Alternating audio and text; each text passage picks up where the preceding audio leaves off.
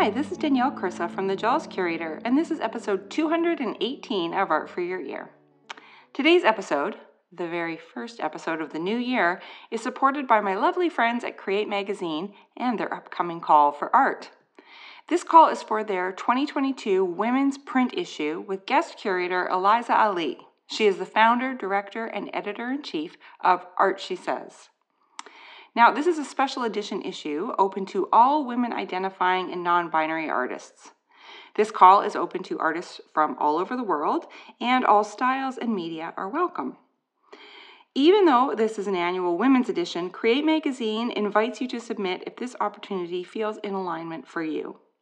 The deadline is coming up at the end of January 30th at 11:59 p.m. Eastern to be exact. To learn more and to submit, pop over to createmagazine.com/submit.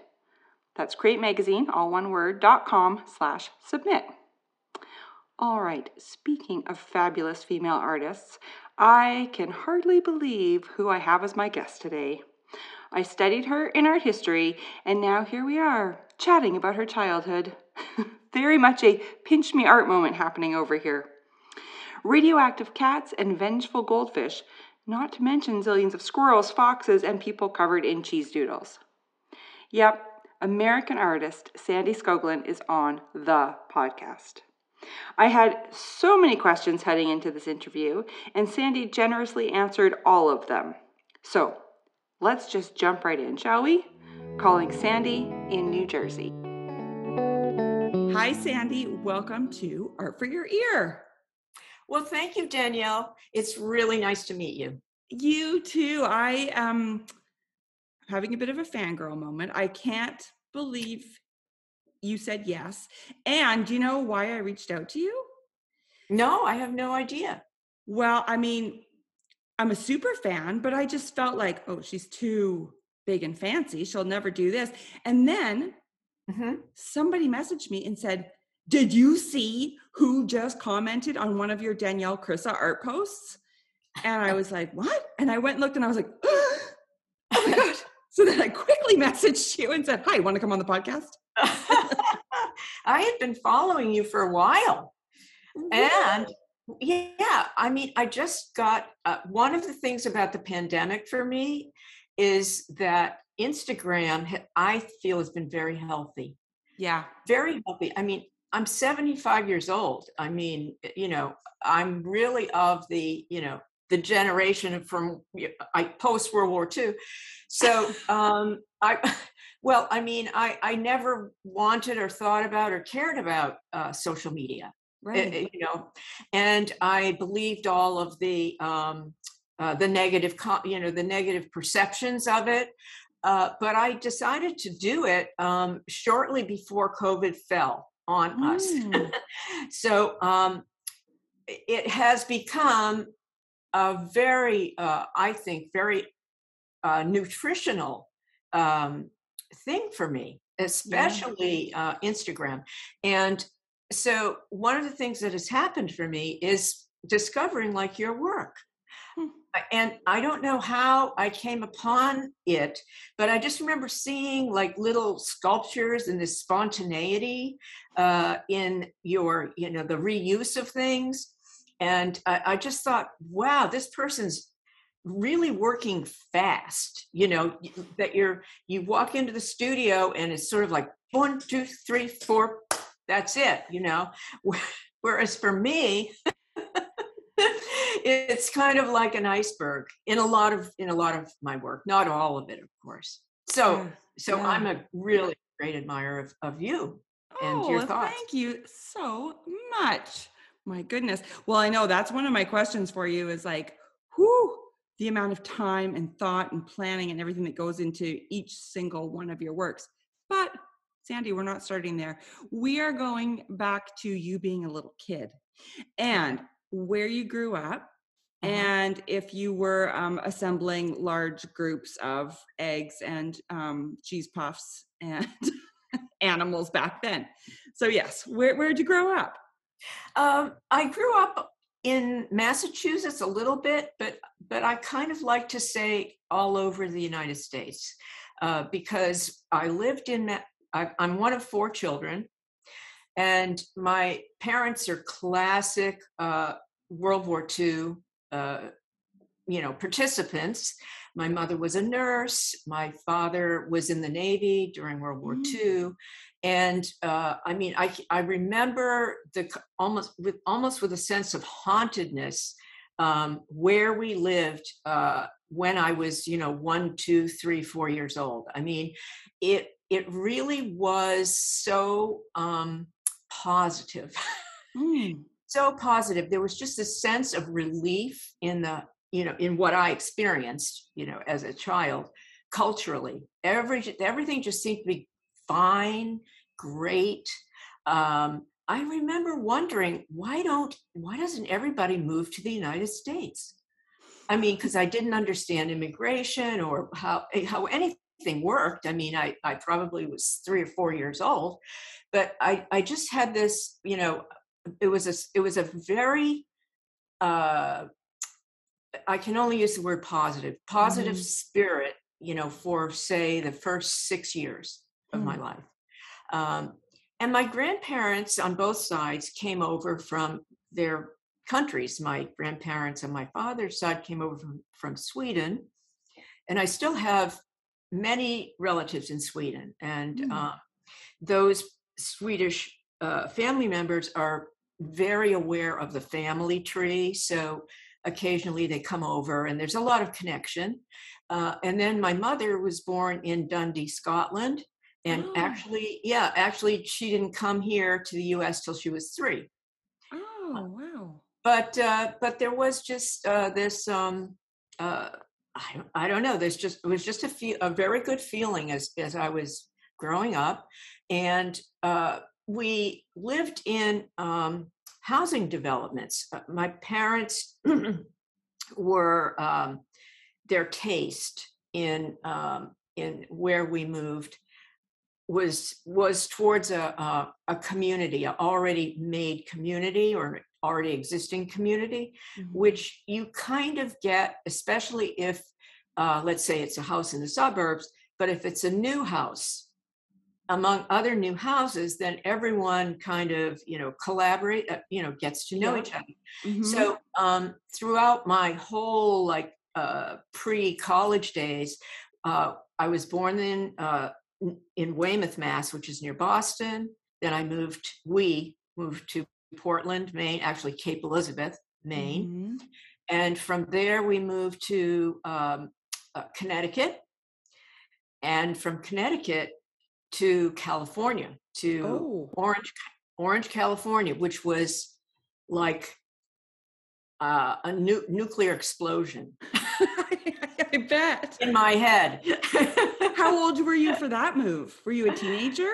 I was, yeah. Yeah. So it was the time when I was so vulnerable socially, and the social constructs from going from Hartford, Connecticut, a suburb called Windsor, Connecticut, where everyone was still wearing bobby socks and loafers, okay, Yeah.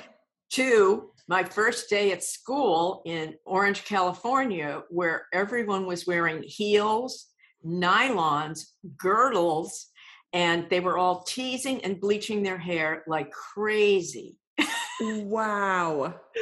So the one thing I remember, Danielle, is saying, thank God I did not wear my bobby socks and loafers to school that day. Because I would have been the only one.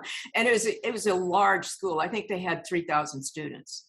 So yeah, so that was a very, very large thing. But I mean, when I look at that lifestyle, because it came about through my father being involved working for Shell Oil Company.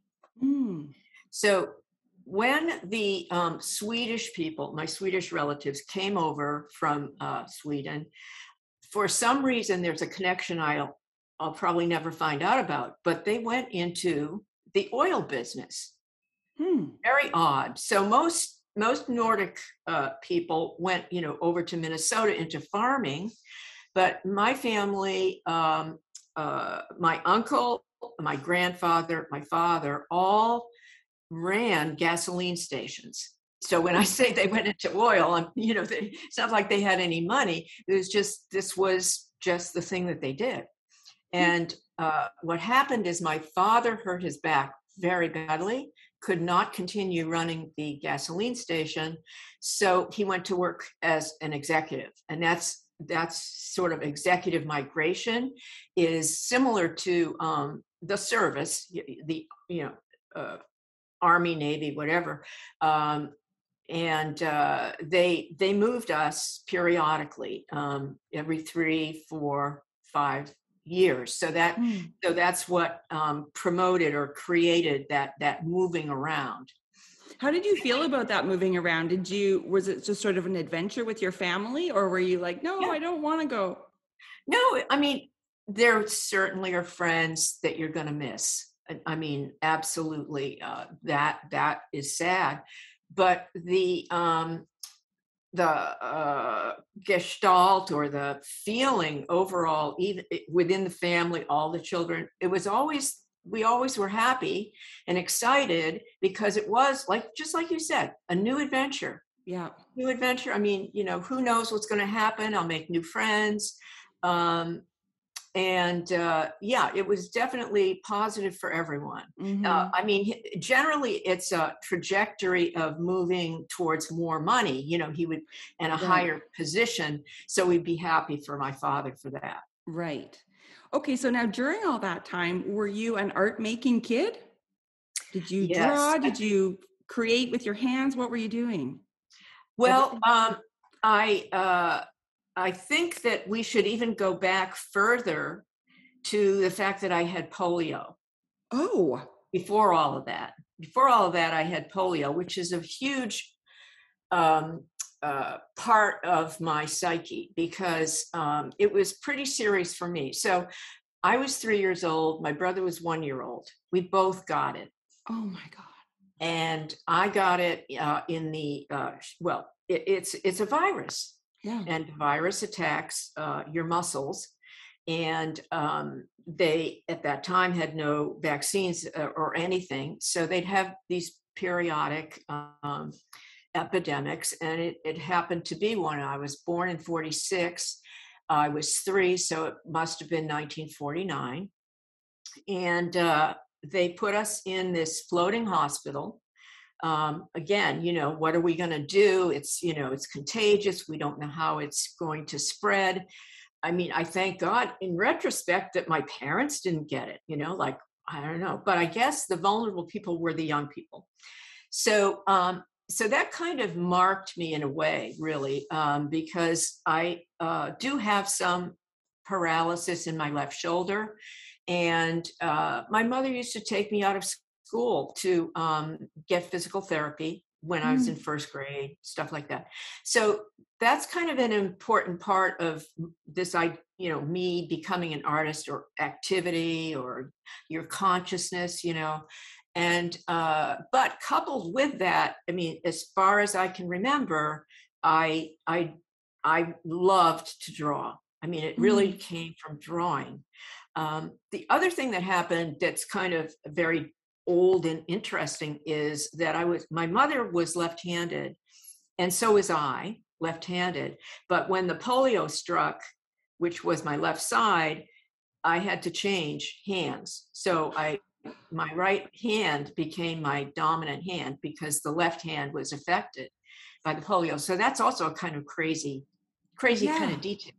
Yeah, that's amazing. Yeah, it's very crazy. I mean, Danielle, I can remember some really interesting things happened in the hospital. Like I remember, because they put us in wards, open wards with beds, a lot of people, a lot of children all together. And the nurses were very harsh and curt and not nice. And I remember causing a disturbance. I love it already. In the ward. And not stopping. I believe I was crying for my mother or something like that. Oh my gosh. But the nurse goes over to, at the time, there were telephones on the wall, So I can still see this in my mind's eye. The nurse goes over to the telephone on the wall, picks up the phone, and tells me, I'm calling your mother now, and she's going to come over. So she talked into the phone, and then she hung up, and I quieted down, and I waited, and I waited, and I waited. And of course, my mother never came because It was she a had fake. tricked me. Right. Yes. So, there I am at like 3 years old.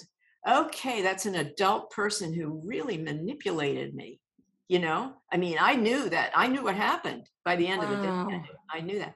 So anyway, these are just little anecdotes that kind of shape your, Oh, yeah, for sure. psyche. And what a way to mess with you too, because then if you did believe her, now you think your mom doesn't want to come and see you. Like, what? That's Yeah, crazy. no, no, that You wouldn't knew have your been mom me. would come. Yeah. What a crazy experience. My dad was born in 1945, Uh-huh. and he ended up getting really, really sick, but it wasn't polio. He had some sort of weird intestinal thing, but it was right around sort of the polio time. And he said that his mother just freaked out because that's what she thought was happening. And he said it was just so present in their childhood, and it's Yeah. amazing. And your brother was fine?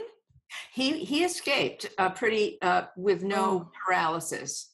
So wow. the virus can affect different parts of your body. The Yeah. people were in iron lungs who couldn't breathe, and God, what a How horrible long thing. were you in that hospital? Like, how long were you away from your family? I do not know. I don't Wow. know. The people that would know are all passed away now. So Right. Yeah. I don't know. It would take some deep research. I imagine I could find out. I would think I That's could find out, so in the crazy. archives, but anyway, uh, Yeah. it had to be a considerable period of time because, Yeah. Yeah. Oh my gosh. and the other thing is that, I mean, we're not involved, but the way they run children in hospitals now, they don't keep the parents away. I Right. think parents sleep there, and there's a lot of effort to, and for sure Mm-hmm. that was not the case with me. So there you have again a kind of, you know, a construction of a solitary person, right? Yeah, that's so Yeah, interesting. Yeah. yeah. Wow. Okay, so I want to jump back to California for a Right, second. So California.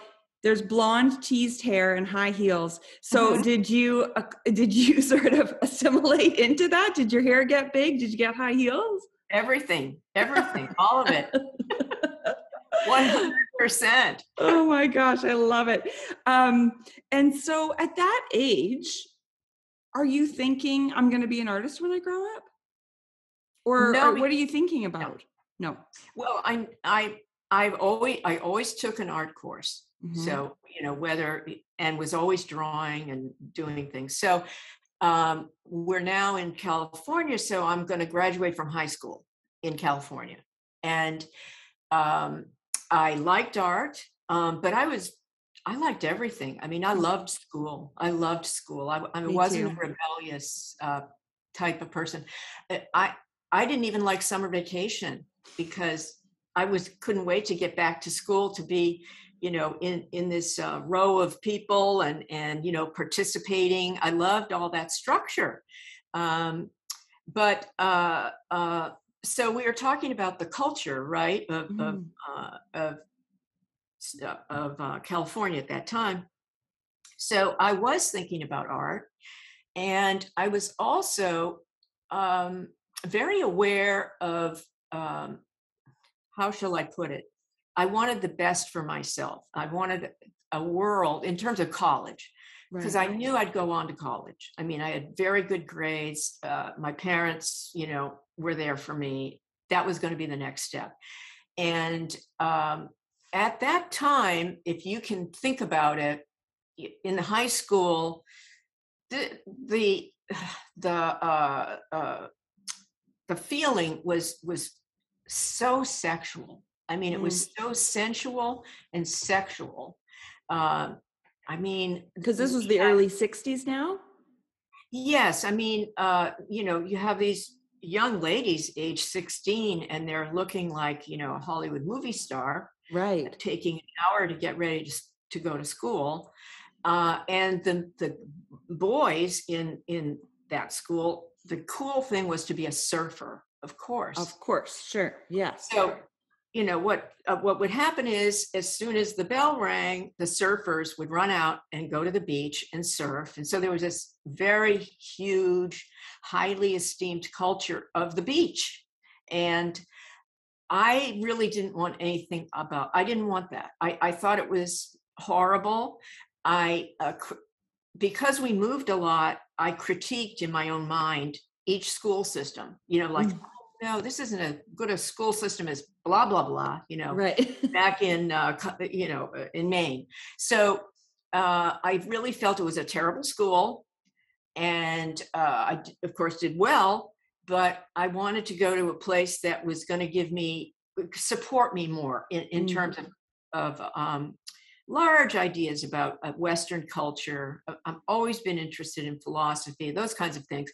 And this particular school had absolutely no, there was no language about that at all. Right. So consequently, I only applied to women's colleges because I was exhausted by the sexual vibes in the classroom. I mean, I just felt as though it was taking more energy than I wanted to put into that. Yeah. So I only applied to women's colleges, Smith College, Wellesley College, a number of them. I think I must have applied to at least 6. And Smith is the one that I decided to go to. I'm trying to lead up to your question, back to art. So Smith, of the women's colleges, had a vibrant arts or art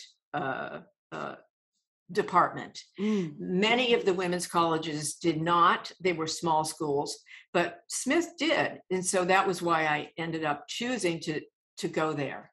So art for me is me. It's just me. It's not like there was a before art. Right. I'm the same way. It was sort of like birth and then art. Yeah, exactly. Yeah. And so, but I read that you did painting there. Yeah, it's Smith. Yeah. Me? What? It's Smith. Yeah, it's Smith. Sure. Yeah. Yeah. Well, in truth, the fact is that Smith College did not have a very good art department. They had a good brochure that said, yeah. Right. They had one, and it was all women, which was very cool and strange. So there was sort of that, that was all very satisfying to me. And everyone was really dedicated to culture. I mean, it was just every person there, every student, every faculty member. It was just, you were always talking about issues, reading poetry. It was just it was lovely for that.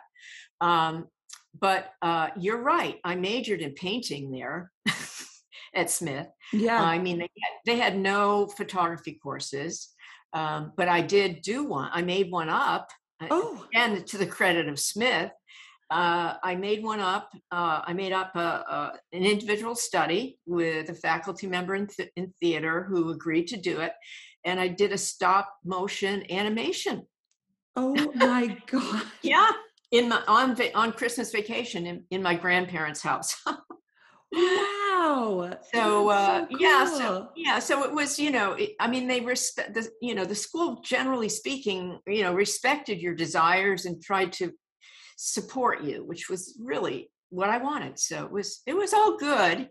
But I think you mentioned, I went to France for my junior year. So that's another, a wonderful opportunity. I mean, heaven, my goodness, that worked out. So what you do though, you are, at the time I went to France, to Paris, and you're with a smaller group of Smith students, and you're taking courses at the Sorbonne, and the Louvre actually has a school as well.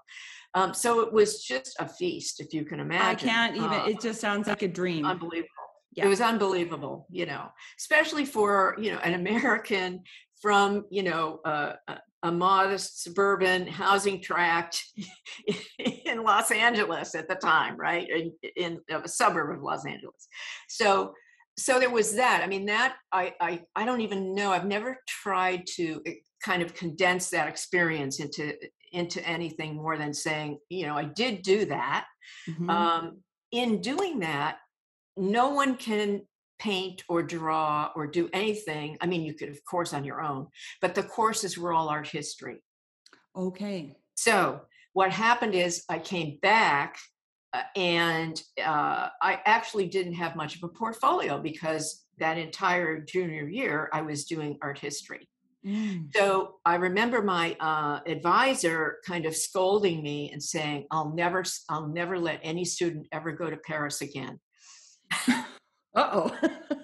That was a big mistake. Yeah. He's looking at my work and, going, what did I do?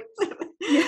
So, I mean, I'm not one to, when negative things come, it doesn't affect me very much. It's more an intellectual thing of, oh, really?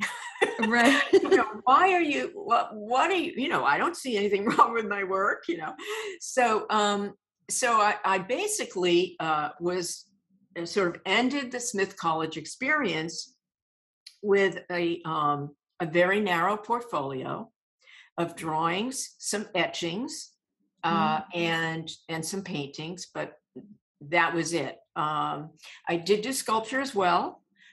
Very primitive materials, tiny classes. I think there were 3 people in my sculpture class. Wow. Yeah, again, a kind of an era that's probably no longer, none of my courses were ever canceled. It's just whatever you signed up for, that's what it was going to be. And I made friends, of course, with people in these small classes. But when I graduated, I was completely lost because, first of all, I had spent 4 years in this odd social environment. And I actually felt like I had to learn to live with the more balanced, social reality of men and women. I mean, I remember that. I remember thinking, oh my God, things are, really different out here. Yeah. Did you go back? Were you back in California, or where did you go when you graduated? That's a good question. No, they already moved from Okay. California, my family, Yeah. and they moved to Detroit. Oh. So that's where one of my sort of interesting stories comes from, besides working at Disneyland when I was in high school. How did we miss that? Well, one of the things about our family is that work is everything. And I actually think they are right to a very large extent. It may not be everything, but it certainly is very helpful in terms of getting through life. If you find the right work, but in any event, finding the right work, or what I like to call a meaningful struggle, that's another conversation. But I worked all the time. I mean, summer you worked here, you worked there. So one of the jobs I did when I was in high school was working at the Space Bar in Tomorrowland in Disneyland. Oh my God. Yeah. So, that was interesting because it was not looked upon as pop or kitsch by that culture in Los Angeles. Right. It's not, because it's a kind of a culture unto itself, which is really focused on the entertainment business. So your kings and queens and important people, are going to be within that.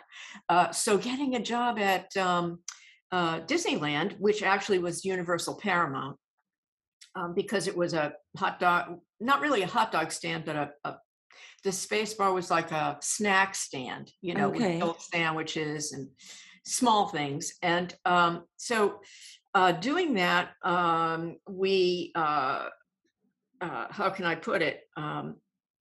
it was, I felt proud to do it. Let's put Right. it that way. Yeah. Not, not embarrassed. It wasn't strange. I was one of the lucky ones, so to speak. Yeah. But then Did another you have to thing, dress up as an alien or anything?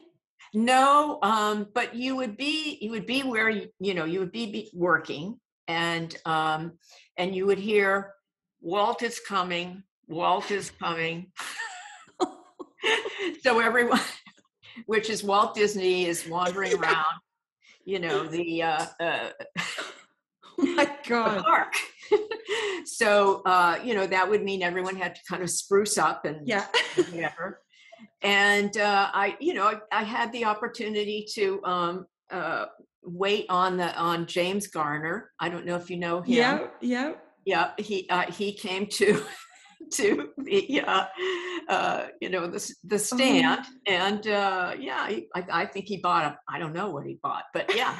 So That's so crazy. it's just a strange, yeah. Yeah, what a neat experience. Because growing up there, it's in your backyard, basically, Disneyland. It is. Yeah, Yeah. my son just had his first summer job last year. Okay. The summer that he turned 15. And we live in a really touristy area in Canada, this sort of valley that's our population doubles in the summer because everyone comes for, and he worked at a fun park. And it's like the perfect, most ridiculous job to have because growing up here, I grew up here, left for 22 years and came back. Okay. And I met my husband in Toronto, and I'm telling him all these things about, we water skiing, and like, it was, and he said, he's like, and he grew up in like Northern Ontario. And he said, so did you grow up in a Juicy Fruit commercial? And it was I was like, perfect. Yeah, kind of. And our area is kind of called California North because it's very much that kind of culture. And so my son, his first job was at this fun park with like, mini golf and water bumper boats and whatever. And it's like, dude, you're living the dream. Like that's how you do a summer job in California North. And you did the real California Disneyland dream. So amazing. Okay, so oh my gosh, that's so cool. Okay, so now you're in Detroit. Right. So my family moved to Detroit, and during that period, that was when I was still at Smith College, 66, 67. I'm going to go to Paris, and again, I have a summer job. So I'm looking through, I have to get a summer job. So, between semesters. So I'm looking through the paper and looking for as much money as I possibly can. And I see an ad for a bakery factory called Sanders Bakery Factory, the night shift from, I think it was something like, I think I used to leave at like 11 at night and come home something like 6 or 7 in the morning. But anyway, I applied for that job, which it was in a bakery factory. I mean, a huge factory but I was in the decorating department. So it was campy as all get out. I mean, it was so unique. It was all women, and you would stand on these next to these conveyor belts and have this heavy sack of frosting on your shoulder, and you would write happy birthday as the cake went by. Or you might be the edge girl and you would do those fancy edges around the cake. So they had, a very large array of different cakes, which they sold throughout the Detroit area. The best part of it was that then I made $15 an hour. Now, think about it. Whoa. Very highly paid. Yes. Very highly paid. So, I mean, it was difficult, sure. I mean, it was physically difficult. And to work at night like that was, on the one hand, it was horrible. It's sort of like I look at it as the humor and the horror, in the world, so to speak. That had a good combination of those two things, the horror of, this incredibly synthetic activity, highly paid, everyone's seriously, chugging along, doing their work, I mean, it was very, very interesting. So Yeah, it must have been exhausting. it was. And the other thing that happened is I'm a small person and I'm not naturally very strong. And some of the activities that you had to do, I couldn't do. So the supervisor, after I'd been working there for about a week, came over and said, you're really not strong enough for this job. And I'm going, oh my God, I'm going to get fired. And she goes, but I think you have talent. I'm going to put you over here and you can do painting the baby faces. So the baby face cakes, were, you had an icing like gesso. In other words, it was frosting, cooked frosting, like on a petit four. And you used a brush from food coloring and you copied a photo of what people would send in. You copied it on top of the cake, just manually. Just my God. That was so that's really what I did. I mean, every now and then I work on the assembly line, but basically I did the baby face cakes.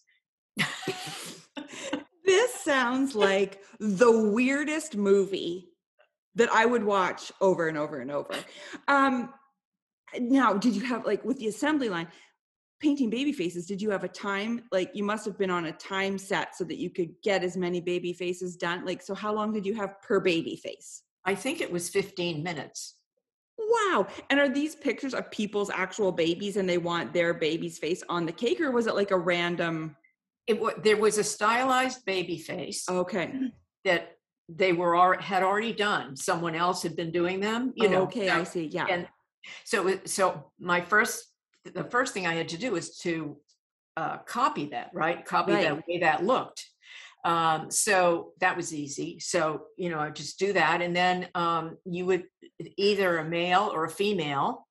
And I can't remember quite why one was a male and one was a female. And then there were the races. So dark-skinned, blonde people, white people with brown hair. Yeah. So there were the varieties, but basically it was, kind of a stylized baby face. Oh my gosh, that is nuts. Okay, so it's just so funny talking about it in hindsight because it factors into your work so much now. Like all the cakes going by, writing happy birthday 5 zillion times, like baby face, baby face, baby face. And then all of your work in repetition. Was there anything in your head in that time thinking, oh, this is really interesting, this repetition, or were you not there yet? I wasn't there yet. Okay. Definitely was. I wasn't anywhere until I got to grad school. That's my feeling. How long was that gap? Did you go right away or did you take time off? Well, what happened, I graduate from Smith and, I'm coming down from the Palace, basically, because, those schools they're very closed communities. You're kind of living this like ideal little art life. Exactly. And so did you move back in with your parents? Yes, had to. No money. Same here. Yeah. No money. And they didn't want me. I mean, they didn't hate me, but there were 3 other children besides myself, right. So they wanted me to get on the road. Right. We're like, we already raised you. Off you go. Yeah, exactly. And you went to this great school. You lived in Paris. I mean, so that was the end of any money, right? Yeah. So my parents come to my graduation at Smith, and then we all go home. And by that time, that's when, let's see, by then we were living in Illinois. Oh. Oh my God. Yeah, we I'm trying to think, I can't remember the exact, where we lived. We lived in a suburb of Chicago for sure. Okay. Naperville, Illinois. So I go home to Naperville, Illinois, and I'm looking for a job, and it's 1968. That's when I graduated. That time, in fact, my entire life up to about 1968, I mean, everything just the doors just opened. I mean, there just was never any, you know, I mean, I'd apply for a job, I'd get the job. And that's what happened here. I needed a job, and my mother was a teacher by that time. She had originally been a nurse, but Mhm. had morphed into teaching. And and she was like a no nonsense kind of person. So she said, well, just go out there and, get a teaching job. They need people, So I looked in the papers. I interviewed for Batavia Junior High School, and I got actually two jobs. Oh my god. They offered me a choice of, okay, you speak French? Do you want to teach French, or do you want to teach art? And so I chose art, and that was really tough. Oh yeah. Not that I couldn't do it. It just was like, oh my God, this is, I mean, junior high school art Yeah. I'm with you. with Yep. and no experience, Yeah. none. Yeah. So it was a year of, tremendous stress. But I think I did a good job. I did the best I could. I saved a lot of money, and it was so positive. I mean, it's really positive to feel like you've bottomed out, I think. I Yeah. mean, I was bottomed out. I mean, it was a severe sense that I cannot live like this. I mean, I can't spend the rest of my life teaching junior high school. It wasn't so much living at home with my parents. It was really the job. Yeah. Um, so what I ended up doing is halfway through, while I was teaching junior high school, I was pretty lost about, well, what medium. I mean, and again, I would characterize my education as being, more philosophical than practical. Right. Mm-hmm. So I really had no clue where to go to graduate school, but I was living in the Midwest. So my mentor at school at Smith, he used to talk about the University of Iowa, which to me registered nothing. I had no idea. And also, I was interested in printmaking then, Danielle, because I started to formulate when, or remember, or define when I actually had an aesthetic feeling. I mean, a feeling that I'm actually looking at art. Because I had never really had that. Everything was reproduction or whatever, or decoration, or, I used to make comic books and sell them to my classmates when I was in 8th grade, 7th grade, Katie Keene, Archie and Veronica, so all of that kind of very illustration-y culture. And I remember when I was at Smith, one of my classmates was definitely much more sophisticated than I was. And she was doing these etchings, and I just was flabbergasted at their presence, their physical presence. So that catapulted me to look for schools that had good printmaking programs. And the two that came up were the University of Iowa and the University of Arizona. I actually went to the university, both of them. I drove or flew. I must have flown to Arizona, and looked at them, walked around, and I chose Iowa because it was green. Arizona is really, really beige. Yeah. It's very, very deserty. Very sun-baked. Yep. Yes. But it was the most lucky choice I could ever have made, because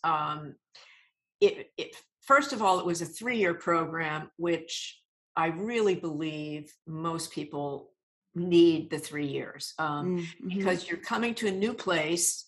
You have no idea where you're even going to, you have to get an apartment. Where is this, where's that? There's the whole year of adjustment. And then you're out the next year. Yeah. you know, Yeah. is what the You just tutor. sort of get into a groove and then you're done. Yeah. Yeah, Yeah. yeah. So there was it was so serious. Oh my God. I mean, and that school, they were the School of Art. They actually have what they call the Iowa University School of Art and Art History. Mm-hmm. So there are many things that are unique to their program that just were so healthy for me. One being that a lot of my friends were art historians, not artists. Of course, I had very dear friends that were artists, but having art historian friends meant that we would go and have a beer and we'd talk about art history concepts. Right. And that was, the whole trajectory, for example, of the avant-garde, which is very important to me. I always thinking about that. As far as that university goes, that combination was terrific. The other thing, the 3 years, was like another feast in a way, because the first year I used up all the money I had saved and was looking for, oh my goodness, what am I going to do? But here the teaching comes in again, because these big universities often offer teaching fellowships. Right. Yes. So fortunately, I got a teaching fellowship, and for the next 2 years, my things basically I could support. Yeah. And so you were focused. So were you doing etching when you arrived? Yes, I started doing etching, and I remember the teacher who is actually a very important, distinguished printmaker named Lazansky, Mauricio Lazansky, coming in, looking at my etchings and saying, "You gotta loosen up, loosen up."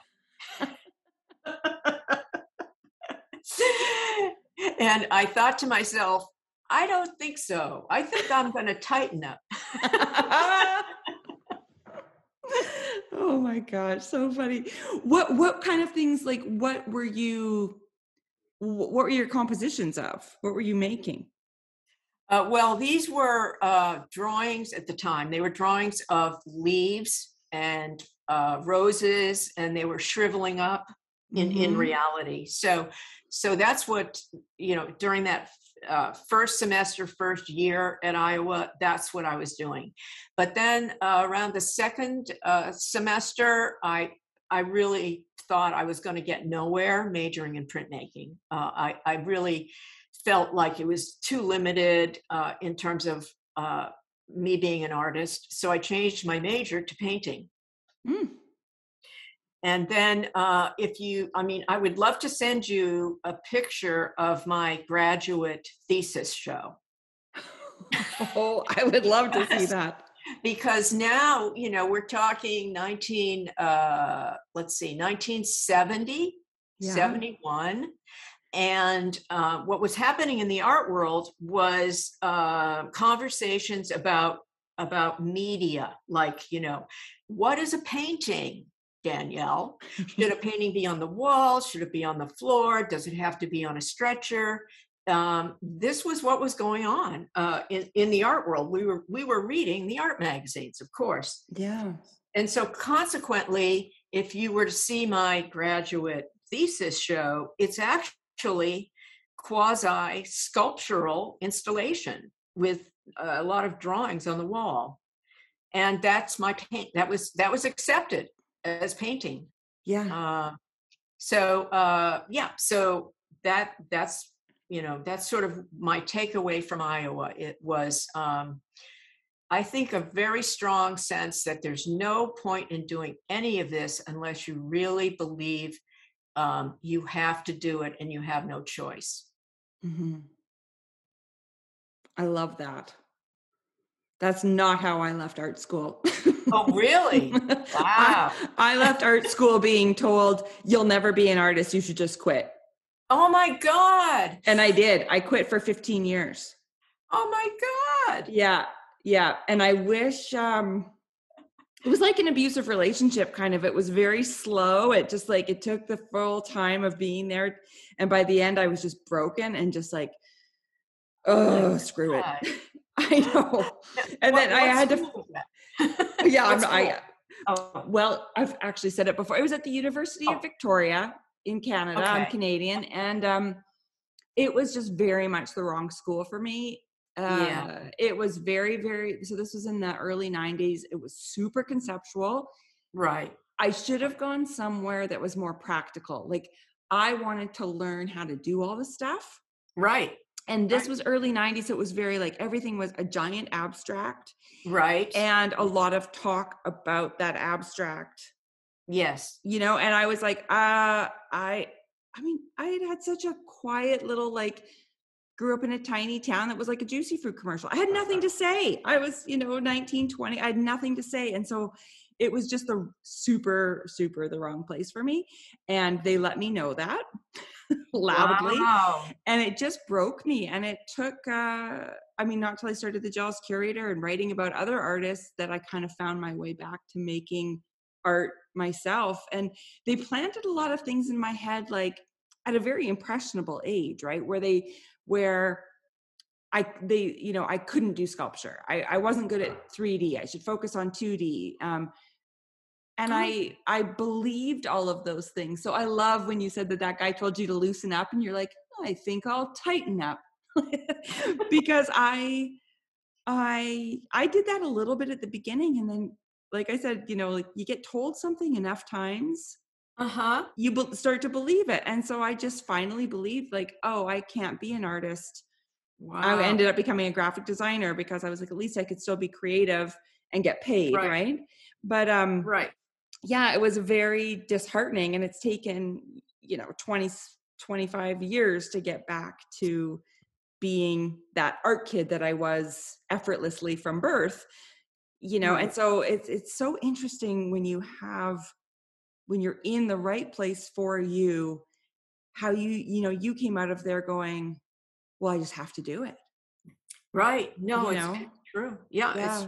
it's true. I mean, uh, I'm kind of shocked to hear what you're saying because that's it's almost malpractice. I know.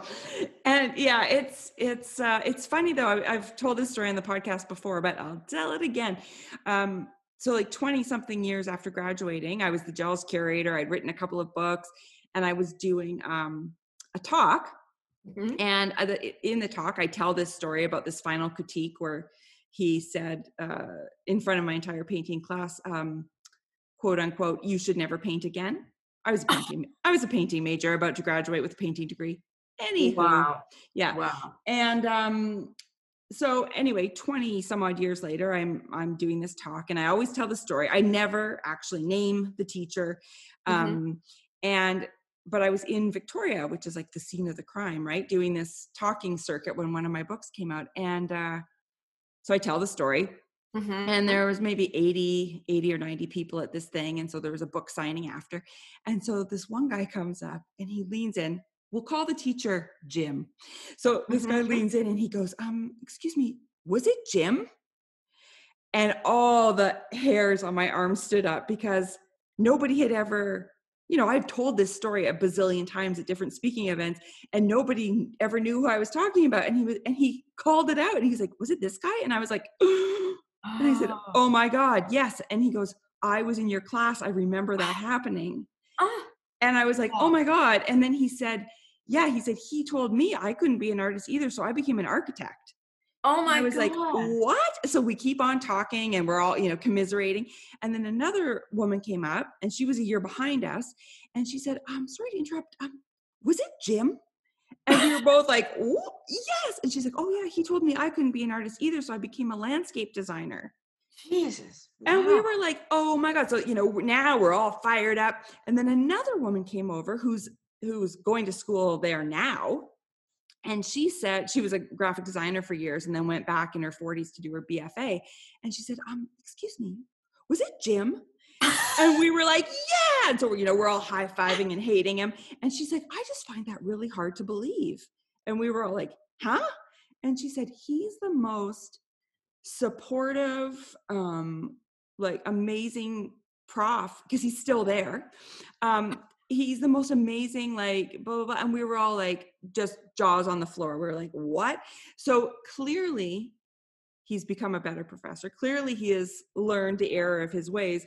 However, there was a whole generation of artists that were just like cut off at the knees. And I mean, I'm sure some were like, screw you, I'm going to do what I want to do. But at an impressionable age, there were a lot of us at 19 or 20, apparently, that were like, oh, okay, well, I guess I'll quit. Oh, wow.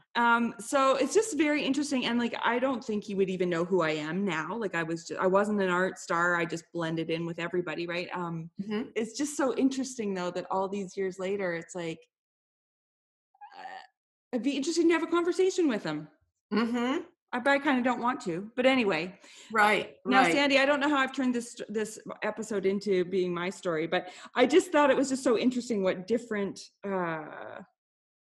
how we came out so differently. Well, yeah. But I want to know, so you came out thinking, I have to do this. Did you pack up and head to New York, or what did you do? I did. I was living on very little money in graduate school, and of course you're in Iowa, the Midwest, in a tiny little town, so things were inexpensive. But it was a kind of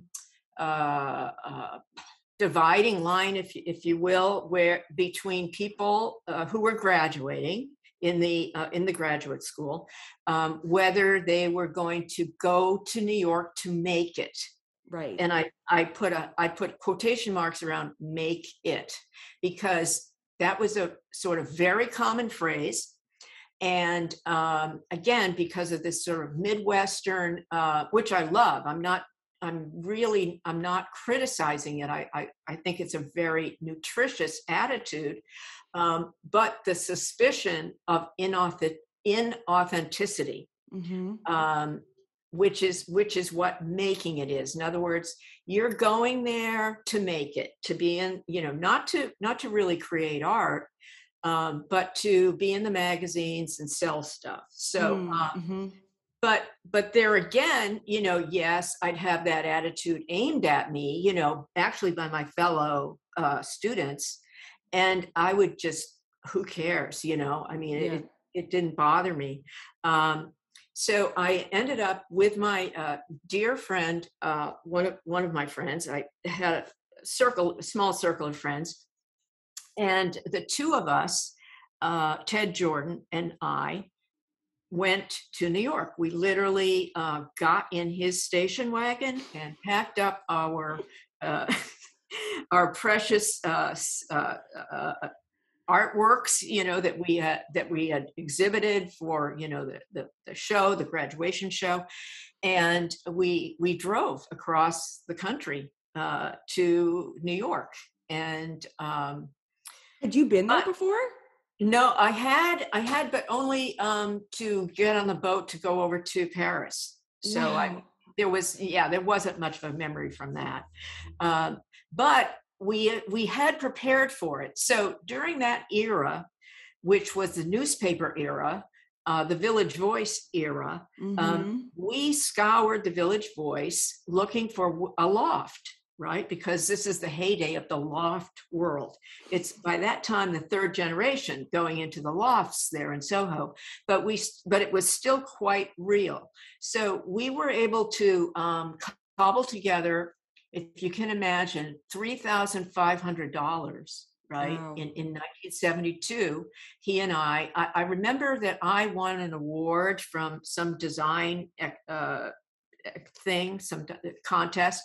And I think it was 2000. In any event, we cobbled the money together. And before we even got there, we had already in mind that we're going to give these people $3,500 and we're going to move into that loft. So we drive across the country. Now, I have to say, meanwhile, my mother had gotten cancer, which was horrible. And we stopped at my home in Illinois to see her, but she was, on, on her deathbed. I mean, she was not deathbed, but I mean, her illness was very extreme at that point. But we stopped there, and then we kept going to New York, and we indeed ended up living together just for a couple of months, actually, but right in the heart of Soho on Wooster Street, 101 Wooster Street. Wow. And what we could see through the back window, it was still very deserted. I mean, on the weekends, some of the artists would get baseball teams together and play baseball in the empty parking lots. Wow. I mean, it was so like a frontier land, Yeah.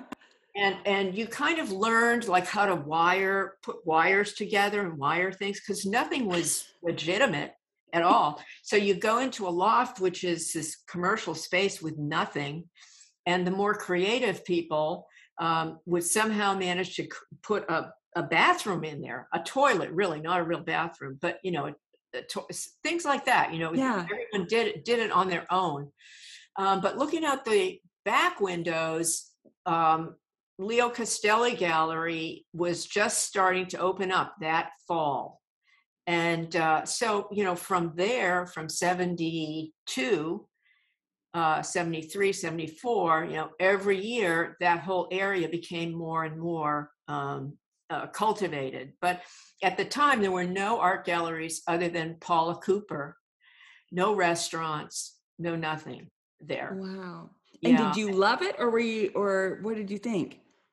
I didn't love it, but I thought I was in the right place. Yeah. I mean, I was ready. I was really ready to do battle. I mean, Yeah. I really saw, because of all the art history, I sort of thought of what I was going to do as a journey, as having forward motion and evolution.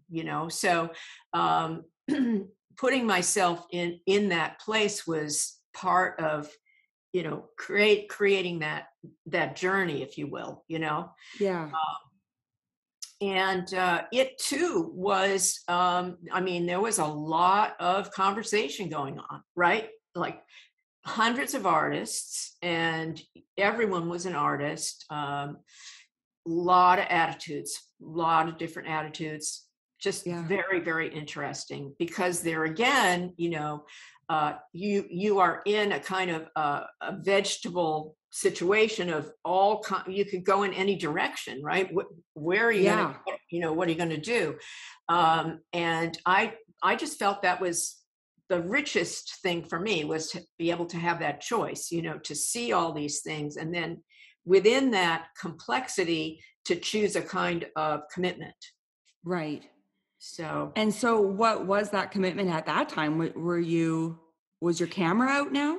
No, not at all. I thought photography was not creative at all. I never studied photography. There was a photography department at Iowa, and those people were doing black and white work. Yeah. And they were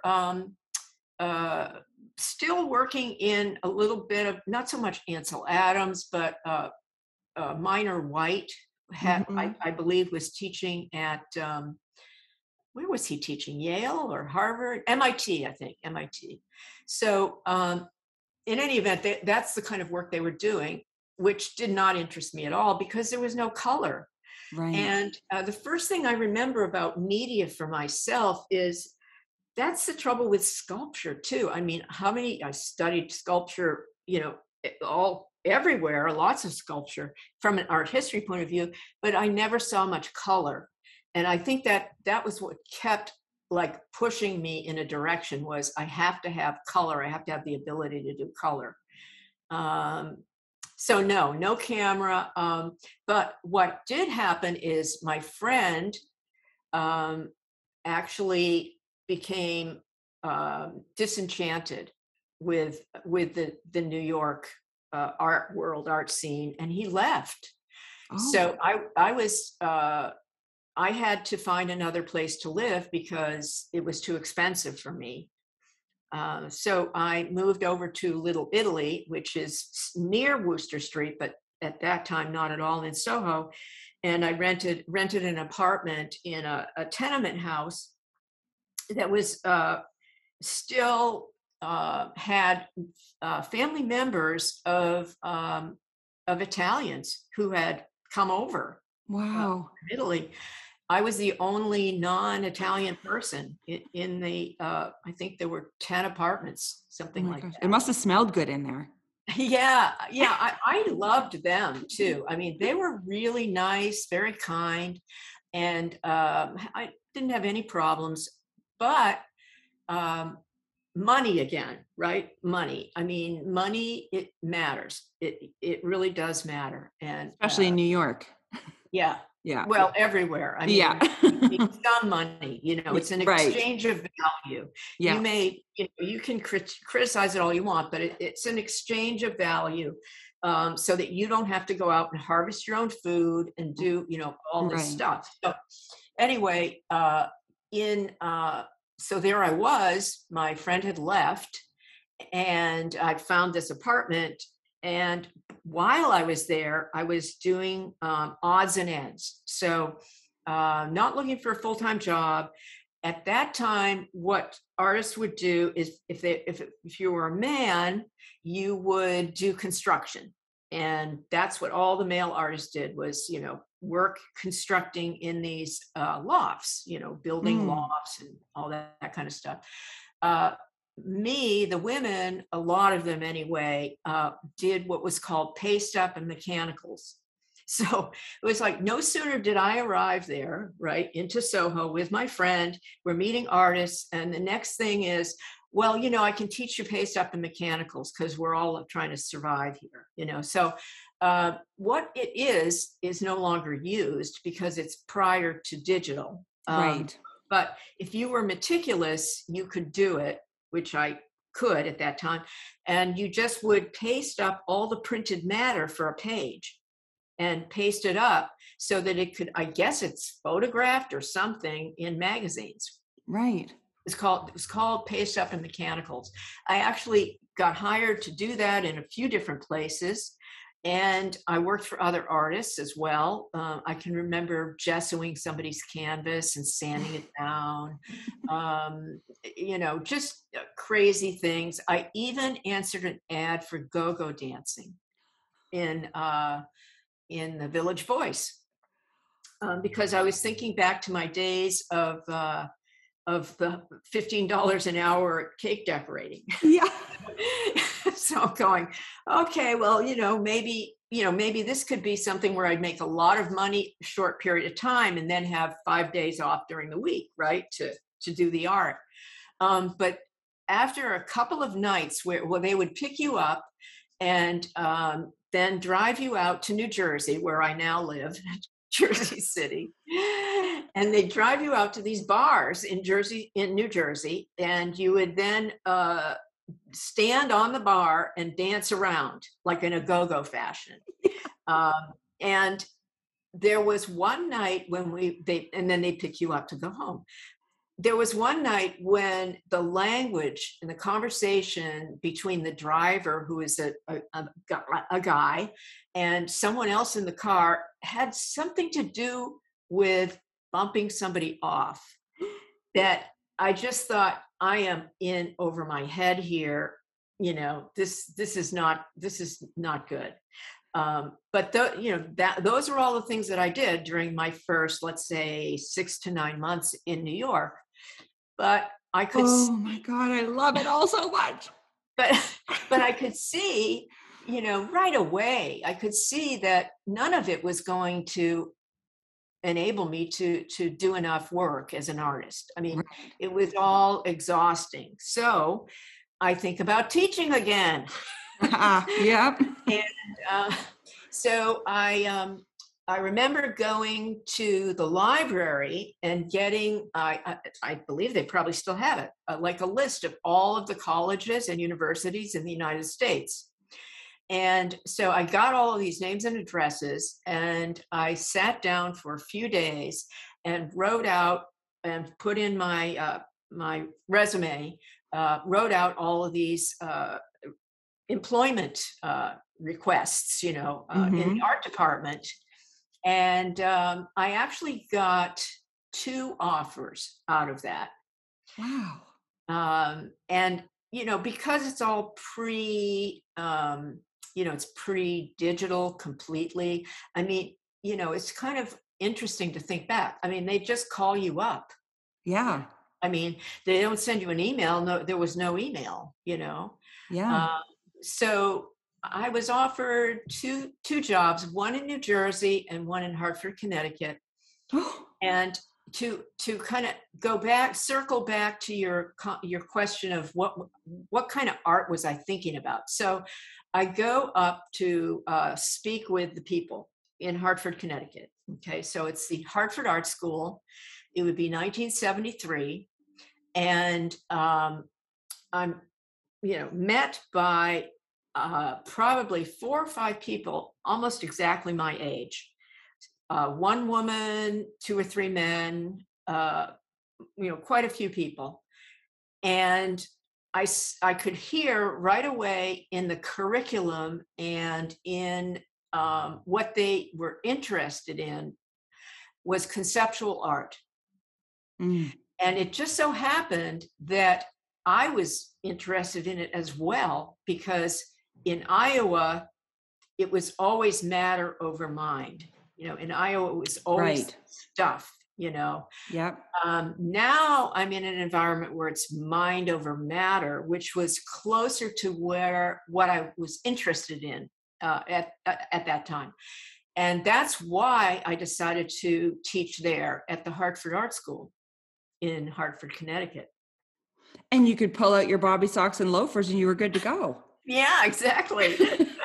What was good for me, what was healthy about the teaching, was that it put me in the role of being at least somewhat of an artist, Right. as opposed to go-go dancing, or Potentially being bumped off. Yeah. Yeah, I mean, I had a job with Pace Up and Mechanicals with Norcross cards, Yeah. that, none of that had the same level of self-esteem Right. that the teaching at the college level had. So in that sense, it was good for me for a short period of time. I was only there for 3 years. So to your point about this focus of mind over matter versus matter over mind, this was a school that had been captured aesthetically by this younger generation. All had gotten out of graduate school pretty much 71, 72, 73, and they all were slaves to conceptualism. Mm-hmm. I loved it for 1 year because, I mean, this is what I was interested in. So it gave me a context, and everybody was reading philosophy. I myself was taking philosophy courses. Wow. While I was teaching. I mean, it was intense, and it was deep. It was so deep. I mean, they used words like heuristic, and I mean, I can't even, it's just unbelievable, what went on. And I mean, there was particularly one person who always made me feel terrible, like lesser than, not smart enough. So that was the general vibe over the 3 years was you can never be smart enough, right? And the work that was being done, like down the road, like Hartford, New York, it's not that far away. That's the kind of art really that was being celebrated as well. I mean, there were shows where no work was on the walls, and the artist was masturbating under the staircase. So, I mean, it was a very extreme time in terms of that relationship between the object and the thought behind it. Yeah. What is art? Yeah. Yeah, yeah, and so I actually became disenchanted with with that proportion, meaning that the that the object didn't matter as much as the philosophy. Mm. And I saw the cruelty in the education. I saw it, you know. I mean, I saw young students who simply came to art school to draw. They would cry. I mean, what is that, right? I mean, they That would was me. cry. That was me. Yeah. Yeah. So, so I just I quit. I mean, I resigned, and I remember actually speaking with Klaus Oldenburg, if you could, of all people, Oh my gosh. because I had somehow sent him a letter asking if he needed an assistant. So he was very kind, and I went and met with him and told him what was going on. And he basically said, well, you know, I really can't offer you what you're getting from teaching, you know. So he kind of was discouraging, you know, to hire me. But I was thrashing around, Danielle, not really knowing, you know, how it's the same problem we all have. I mean, how can I get enough money to support myself and have enough time? Yeah. It's time and money. Yeah. So meanwhile, during my 3 years at the University of Hartford, I was always looking for another teaching job. That was just something I just did every year. Sent out all those letters, you know, hundreds of letters. And so lo and behold, the third year at the University of Hartford, I'm thinking that I'm going to just go down to New York and struggle. Ding-a-ling, the phone rings in the office, the art department office, and it's for me. And the person on the other end is from Newark College of Arts and Sciences, and then he mentions Rutgers. Mm. And I'm going, God, I mean, I didn't say this to him, but I'm going, teaching again, you know? So I just, you know, I listened to him, and he said, well, we did a search and we were looking for a particular kind of person. We just didn't find it. And I'm really not happy with the finalists that we have. So would you like to come down and interview for it? And I thought, well, okay, you know, I don't care. I'll do it. So I'm sort of part of my thinking about the world is that it's always going to collapse. Maybe that comes from, you know, being alone in the hospital. I don't know, but I'm always like overcompensating. So I had a slide projector. So I brought my own slide projector in the car and drove down to New Jersey to this place called Rutgers, Newark College of Arts and Sciences, because I'm going, it must be a really bad school. I mean, why would they call me, you know?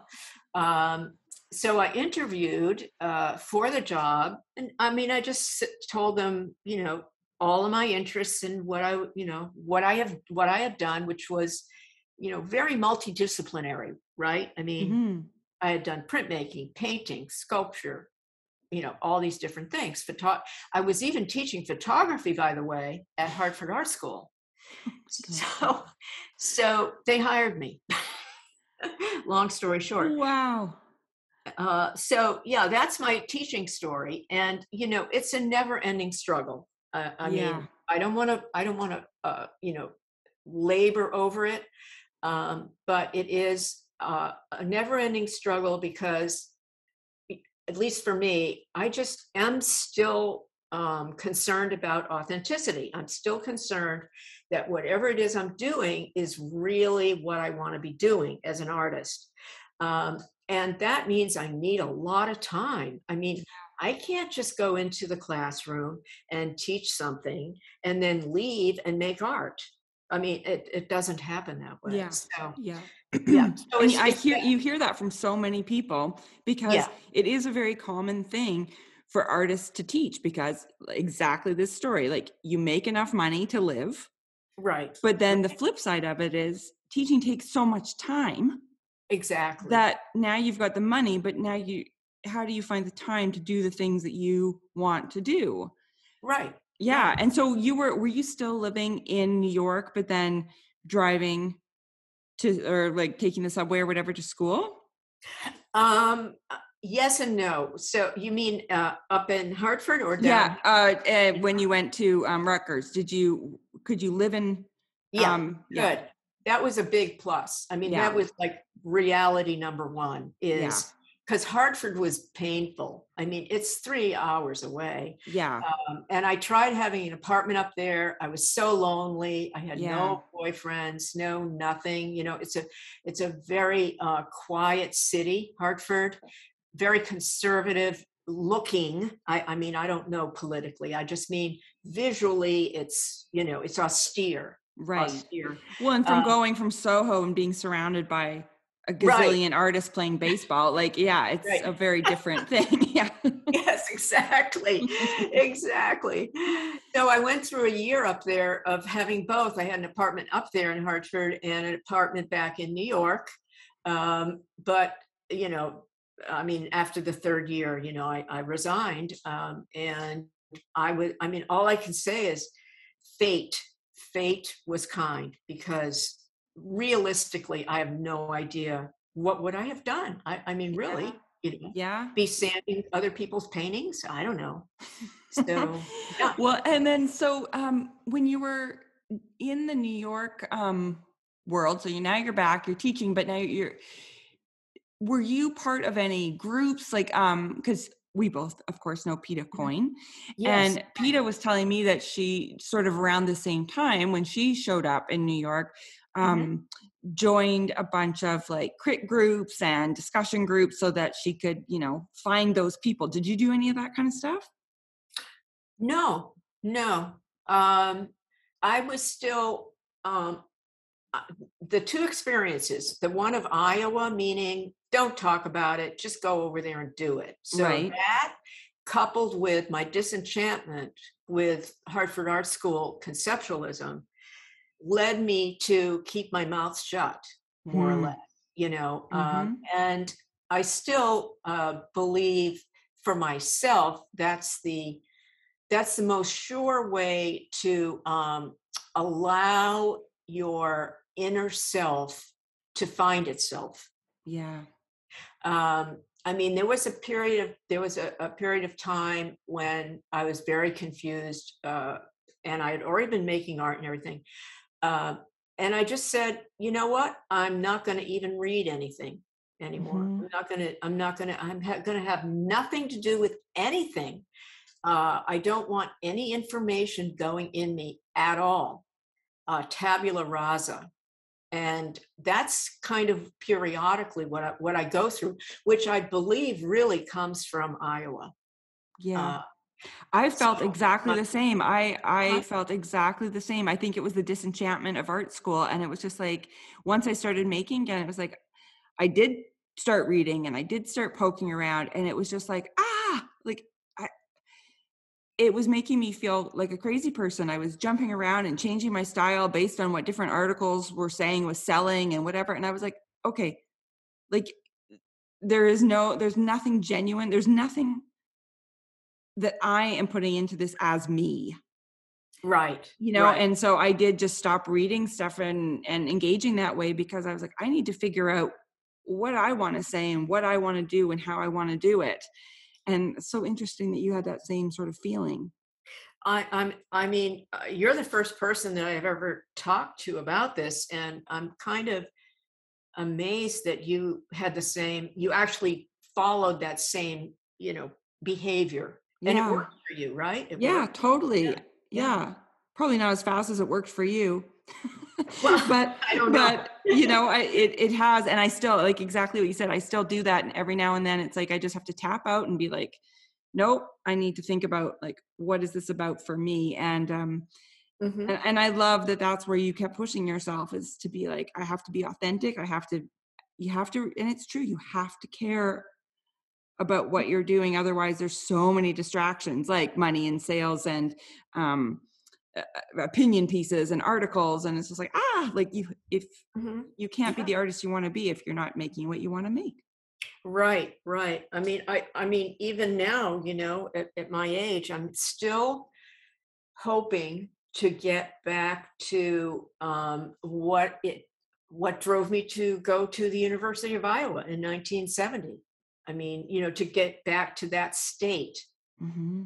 And I remember sitting in the student lounge, these big, large, student lounge thing at the University of Iowa, and looking around and thinking, this is heaven. This really, I mean, I've never had this experience ever, and it felt like heaven. It was Mm-hmm. very, very exhilarating. Mm-hmm. Sandy, I've had you for an hour and a half. We haven't talked about your art yet. Okay. Well, whatever you want to do, we can keep going. Do you still have time to keep talking to me? Oh, yeah, yeah. No, I'm Oh, not good. doing any. Okay, Yeah. good. Yeah. Yeah. Because I mean, your work is so, I mean, that's why I'm a fan. It's so iconically you. Like, you can't see any of your pieces without going, oh yeah, I know who that is. How do you get there? Like, what was the first repetition piece, or like what I just can't wrap my head around how you were like, oh, here's an idea. 5 billion squirrels in a room. Like, how do you go from etching to getting yourself there? And then that's a crazy question to ask, because I realize it's not a one word answer, but like, what was the first thing that you made sort of in the world where you're in now that you were like, this is something? Your corn? Well, pardon me? Your What? your corn, the plates with the corn on it, all in the patterns? Um, well, those were good. But before that, um, I had uh, a complicated back and forth in my mind about um the function of art in our society, because sort of in my heart, and even now, I mean, I think it is somewhat questionable what exactly it's doing in the culture. Mm-hmm. I mean, I know what it's doing for us, or for me, but what it's actually doing, in the culture. And that sort of analysis, of course, came from all my study of art history, because when you study art history, you study that. Like, Mm-hmm. the Sistine Chapel, of course, was, integrated in that culture at that time. Um, and so my struggle was with filmmaking. So, Mm-hmm.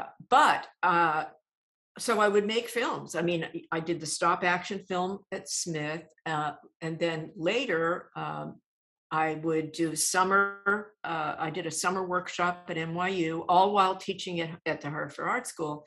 And so I had this kind of yin yang thing of alone in the studio, what am I doing? And making a movie, and surrounded by aggressive people who are all struggling for power, because that's really what movie making feels like. Right. And so to try to kind of develop this idea, so the problem that I faced being in New York, amongst all of the different conversations, artistic conversations, was what am I experiencing? Which you and I just talked about. Am I experiencing, another worldliness? What am I giving myself to experience? And so I started to do work that was meditative. Um, and the dates would be, I still have some of these paintings, quote unquote, but they were and they were kind of coincidental with some conceptualism. I would sharpen a pencil once and then spend a week making dots on a canvas, and the pencil lead would wear down, so the dots would get bigger and bigger. Mm. until there was no more canvas left. Mm. So again, this type of work, when you look at it, is, it's very akin to other people's work at the time. So it may sound a little avant-garde right now talking about it, but at the time it was quite typical of a small aspect of the art world. I would sharpen a pencil and do as many laps on a piece of paper as I could. So I would just like spend 2 hours just wearing down the pencil. So the idea there was to make marks, to figure out a way, a framework within which I could make marks, right? Mm-hmm. And I ended up thinking, this is boring. And you And certainly didn't have any color in there.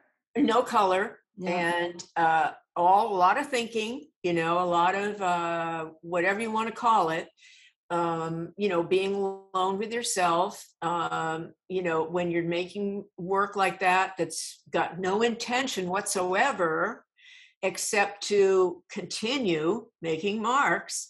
You've got a lot of room in your mind for whatever. Yeah. And I did it for quite a while. I think it was a couple of years. And it was kind of an emptying out. A very important sort of phrase for me was a kind of emptying out of really of art history, of philosophy, all of that. And then what came back in was color and photography. So while I'm at Hartford Art School, I start taking pictures with a camera. I know nothing about technique or anything. I'm just, I don't know, you take this picture. I did a performance with 25 pounds of jelly beans and 25 pounds of gumdrops. Yes, I saw that. Yeah. Okay, so that was sort of my take on conceptualism. In other words, all of my interest in it was never fully serious. It was always a little kind of critique, right?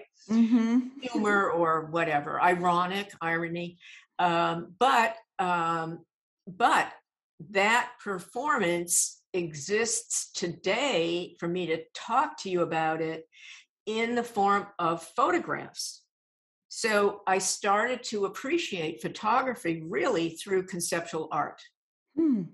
I could have done that performance, as many people did during that period of time, and there are no pictures. So Right. It's really just a story. The fact that I took up this camera and started taking pictures, it just started to kind of take hold in a very primal, simple way of making up stories. So thinking back to my first year at Rutgers, I finished with the boring work of dots all over and, persistence, if you will, persistence. Mm-hmm. And I'm now interested in a picture. Hello. Within a rectangle, you can make a picture. So, I went to Smith College, I went to Paris, France, I went to graduate school, and I never made a picture. Really. I never was in a situation in education where I ever made a picture that the teacher actually talked about. Hey, you're going to make a picture. So it really was this like, oh my God, of course, what have I been doing all these years? It's a picture, it's a rectangle, it's a picture, and I can do anything I want inside there. And that was really the kind of defining point for me. So I'm in Newark, and I'm teaching some photography and teaching all kinds of things there. Painting, drawing. I remember drawing, intro to drawing. But meanwhile that I'm understanding this picture, and being interested in like in photography, there is technique. Like, I have my MFA in painting, but I was never taught any technique whatsoever. Right. Right. Yes. Now, there are schools that teach technique. I don't mean there aren't, but mine did not. So, Yeah. so here I am. Now, here's a discipline where there's technique. I mean, if I want this area to be sharper or this to look this way, or what kind of film or the lens, I mean, it was just like a, coming upon a completely new landscape that I could learn from, frankly. Yeah. It's like a trade. Like you have to learn the actual Right. skills. Yeah.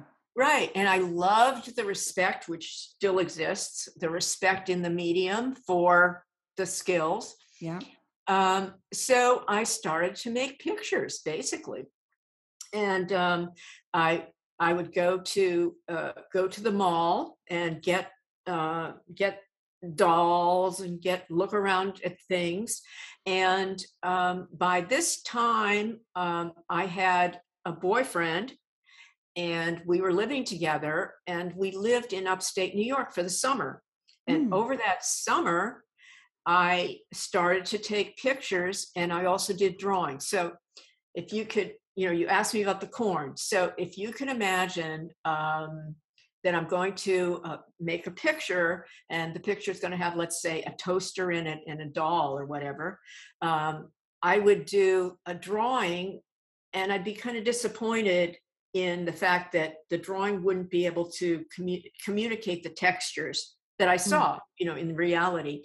And so through my disappointment with the drawings, I then decided that I needed to get better at photography so I could describe the world more accurately. And so the kind of repetition that you saw or in those early works was actually more about, if I can enter into a whole other conversation, commercialism. Because when I was learning about photography technique, the surest way to see technique in action is through advertising photography. And I loved the fact that everybody knows advertising photography. It's not like in a museum.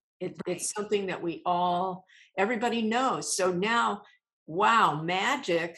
Now it's as if I'm making movies, but I'm not making movies. I'm making these still pictures, but they are directly related to the culture, which really wasn't happening for me in the repetition of the dots on canvas.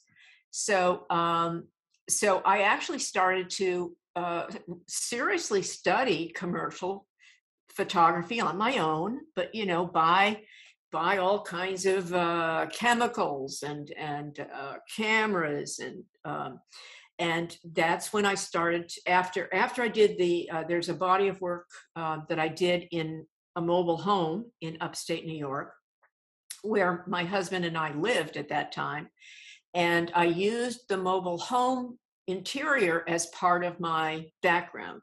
Oh.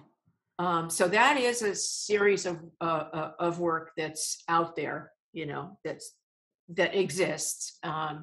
That's the first series of photography that I did, and that's dated 1977. Okay, I was Googling all of this because I was like trying to figure out the first stuff and the most recent stuff, and I was like, and then I ended up down like this crazy rabbit hole of all your work, and I'm like, you know what? I'm interviewing her. I'll just ask her. But the thing at the time, the thing that was really fun is that, I mean, if I think of myself as a Mary Contrary, if you tell me one thing, I'm just going to turn around and do the opposite. I mean, where that came from, I really don't know, but that's really very much how I am. And so what was going on in the fine art photo world in 1976, 77, 78 was to me crashingly boring. I mean, yeah, it was these black and white pictures. At the largest, they were 11 by 14. That was big. Oh. And I just thought, I mean, I'm not doing this. I'm not doing it. So I went right into color and advertising strategies, in terms of composition, depth of field, so many different things. And in 1978, that's where the food still lifes came in, because I was studying, for example, liquor advertisements. Mm-hmm. And the I remember noticing, oh my goodness, the labels aren't on straight. What am I going to do about that? You mean I have to go back? And that's what people did then.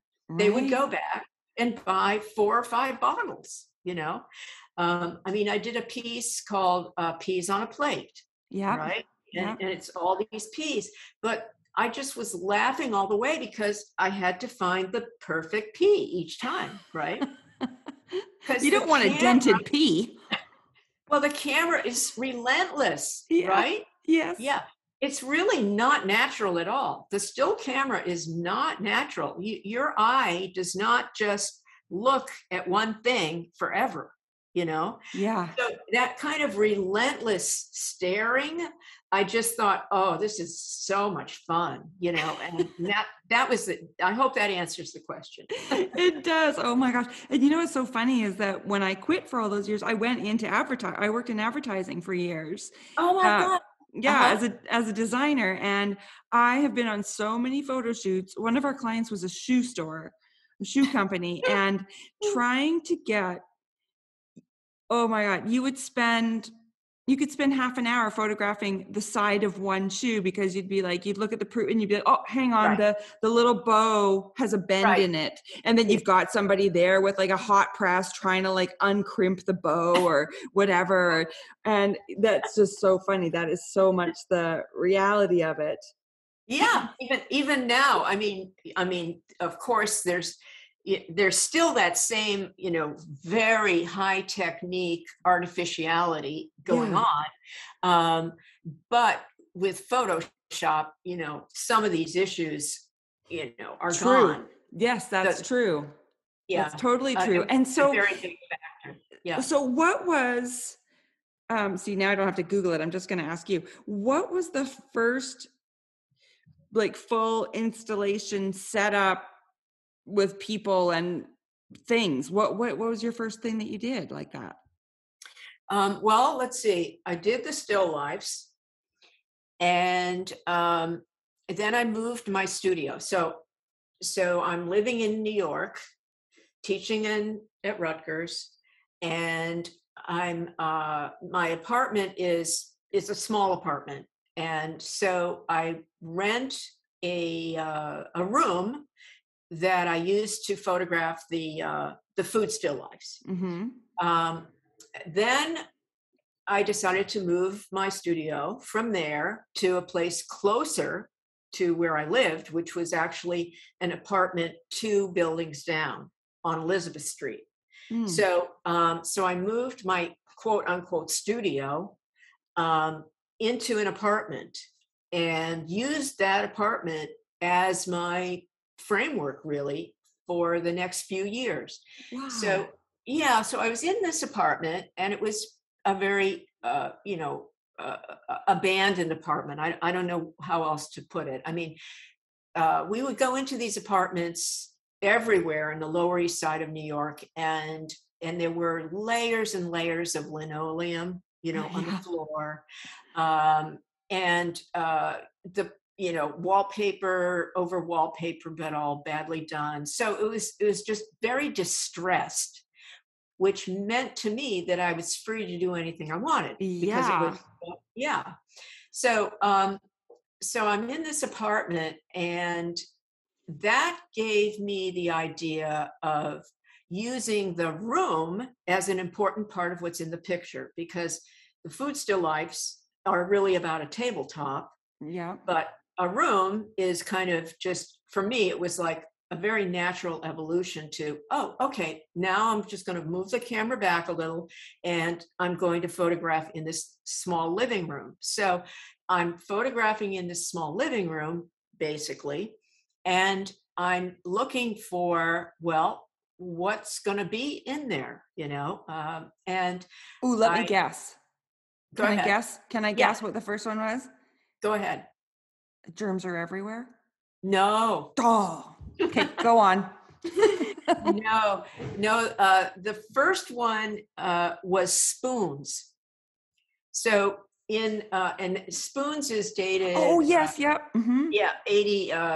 Spoons is dated 1979. Okay. So I had neighbors downstairs. They were both artists. One of them was in Spoons, is the guy in Spoons. Okay. Um, but the found object, again, these sort of fragments of art history floating through your mind, right? Yeah. The found object. So I just loved going to the 5 and 10 as a child. My grandmother would take us to her church bazaars, and we would see all these, little crocheted little things. It was just magical for me. So going to, at that time on 34th Street in New York, there was a Woolworths. So I'd go up to Woolworths to get inspiration. I would just walk around and I saw these plastic spoons and I just bought a whole bunch of them. And so I hung the spoons on the wall, without a lot of intent. I mean, I'm just going to do it, put it up, so I took the picture without anyone in it. And again, just intuiting, you're not sure what you're doing. I think one of the sort of biggest issues we have as artists is when are you done, or what is success? Yeah. I mean, how do you stop what you're doing because you've succeeded? So I just felt like it wasn't enough to just have a picture of the spoons, because remember, I had done the food, so why not Yeah. spoons? But I remember thinking that it felt very close to George Siegel's work, the sculptor, which was all white figures, because this particular piece has pink and blue spoons, and the whole room is white. So I asked my friend if he would be in it, and he did. He did.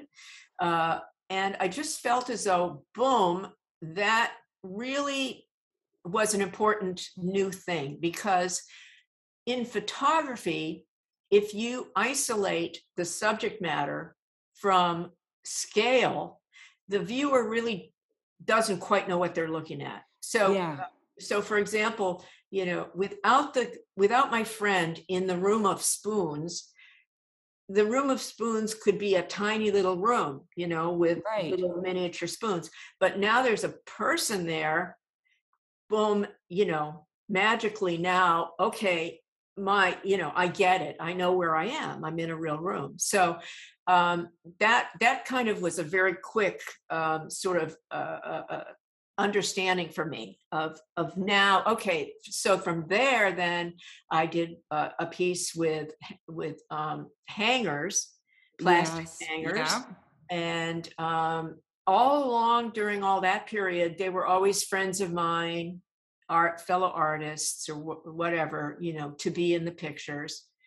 And then really the big, and no sculpture at all, right? Just finding things, lots of found objects, painting and playing around with the camera in this sort of serious commercial way. And then I had in mind to do similar kind of, I'm still in the living room, the same room that I've done the spoons and the hangers. And I want to do a picture with a cat. And I was doing technically long exposures. They were anywhere from 10 seconds to 20 seconds long. And a real cat would be blurry. It just wouldn't happen. So I kind of had to think about, well, so where am I going to get a cat? And And I thought about, I did think about going back up to Woolworths and looking around for figurines, because they are out there. There are figurines in mass culture of cats. Yeah. And I just thought, I really don't want to go in that direction because I don't want to make fun of cats. Because it seemed to me that mass-produced tchotchkes have a kind of meaning in themselves, which we don't think about, but it's there. And a lot of times it is a sort of a cynical relationship or a diminished relationship. Mm-hmm. So I said to myself, well, you have talent. I just say that. And so I'm going, okay, when you were at Smith, you took a sculpture class. Oh my So gosh. all you have to do is just go get some chicken wire and some plaster and start making a cat. I mean, I just thought I'm going to make one cat. Seriously, one cat. So I'm in this apartment. It's like a tenement apartment. There's a bathtub in the kitchen with a board over the bathtub that you work on. They used to eat on that. That's how they ate. Yeah. Yeah. Because you could economize the plumbing that way. You only had the plumbing going to one area of the apartment. So anyway, that's the type of apartment it was. And so I have this plaster, and and I'm talented, and I can do this. I know how to, I know what cats look like.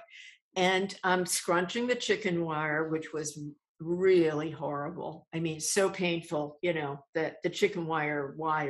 But anyway, yeah. So I do one, and I plaster, and at first I thought that the most important thing was movement with the cats. They had to look like they were actually moving, so they would dynamize the space. Right. They weren't just sitting like a tchotchke. Yeah. Exactly. So I made this one cat, and I just knew right away this was really not a good sculpture. It was not going to work. I mean, it was just something that had 4 legs. It was very, very clunky looking. So without thinking too much, I just made another one because I wanted to get better, right? I mean, that one's not working. I just need to work harder. So I made another one, and that one was maybe better, maybe not. So then I made a third one, and then a fourth one. And I think about after the 5th or 6th one, I just remember turning around one day, seriously, Danielle, turning around one day in the studio and looking at 6 or 7 plaster cats on the floor and thinking, boy, they really look so much more alive with together. Each other. Yeah. Yeah. And that was it, so from that sort of, kind of a aha moment, I then made probably about 30 plaster cats, getting better. I did get better. I definitely liked some of them better than others. And and I threw out the ones that I really hated.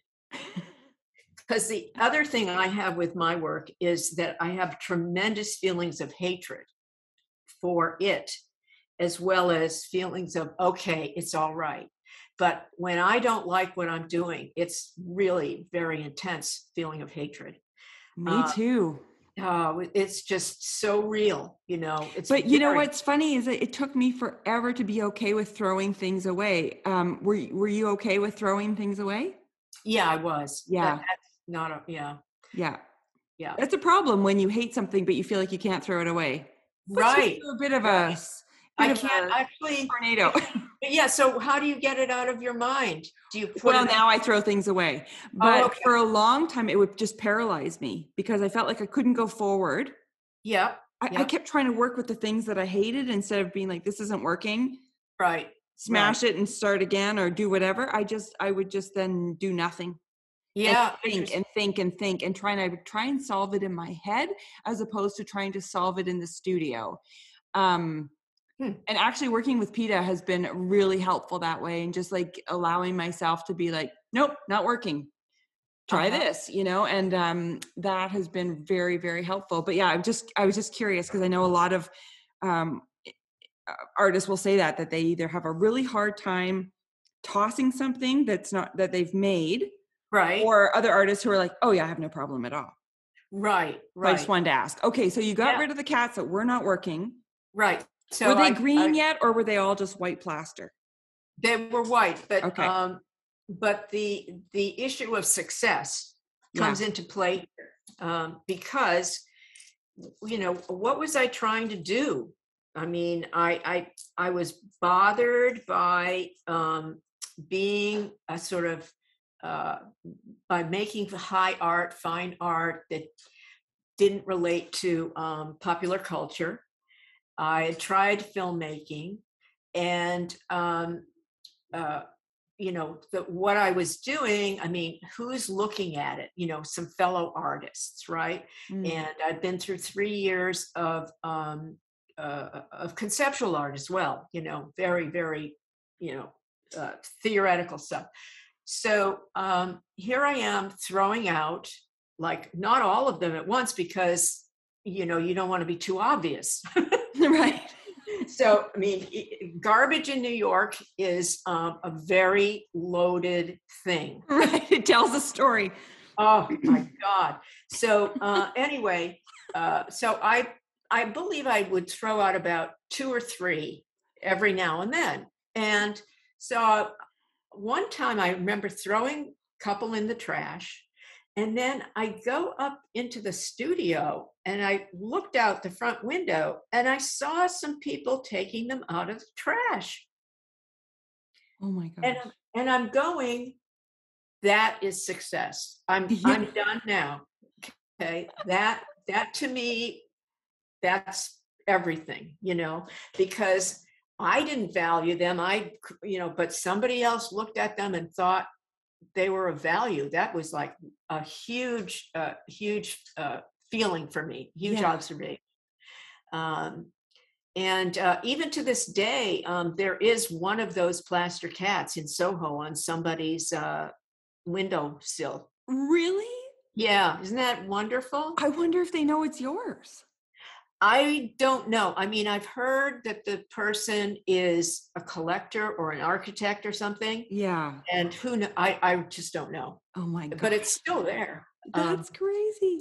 Yeah, and it's one of the very early ones. I mean, it's really crude, a lot of plaster, very thick plaster.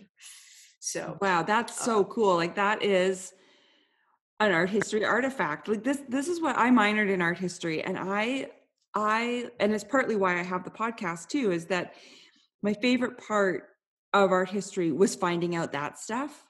mhm, Like finding out the behind the scenes that, like, we see your work here, Radioactive Cats, 1980.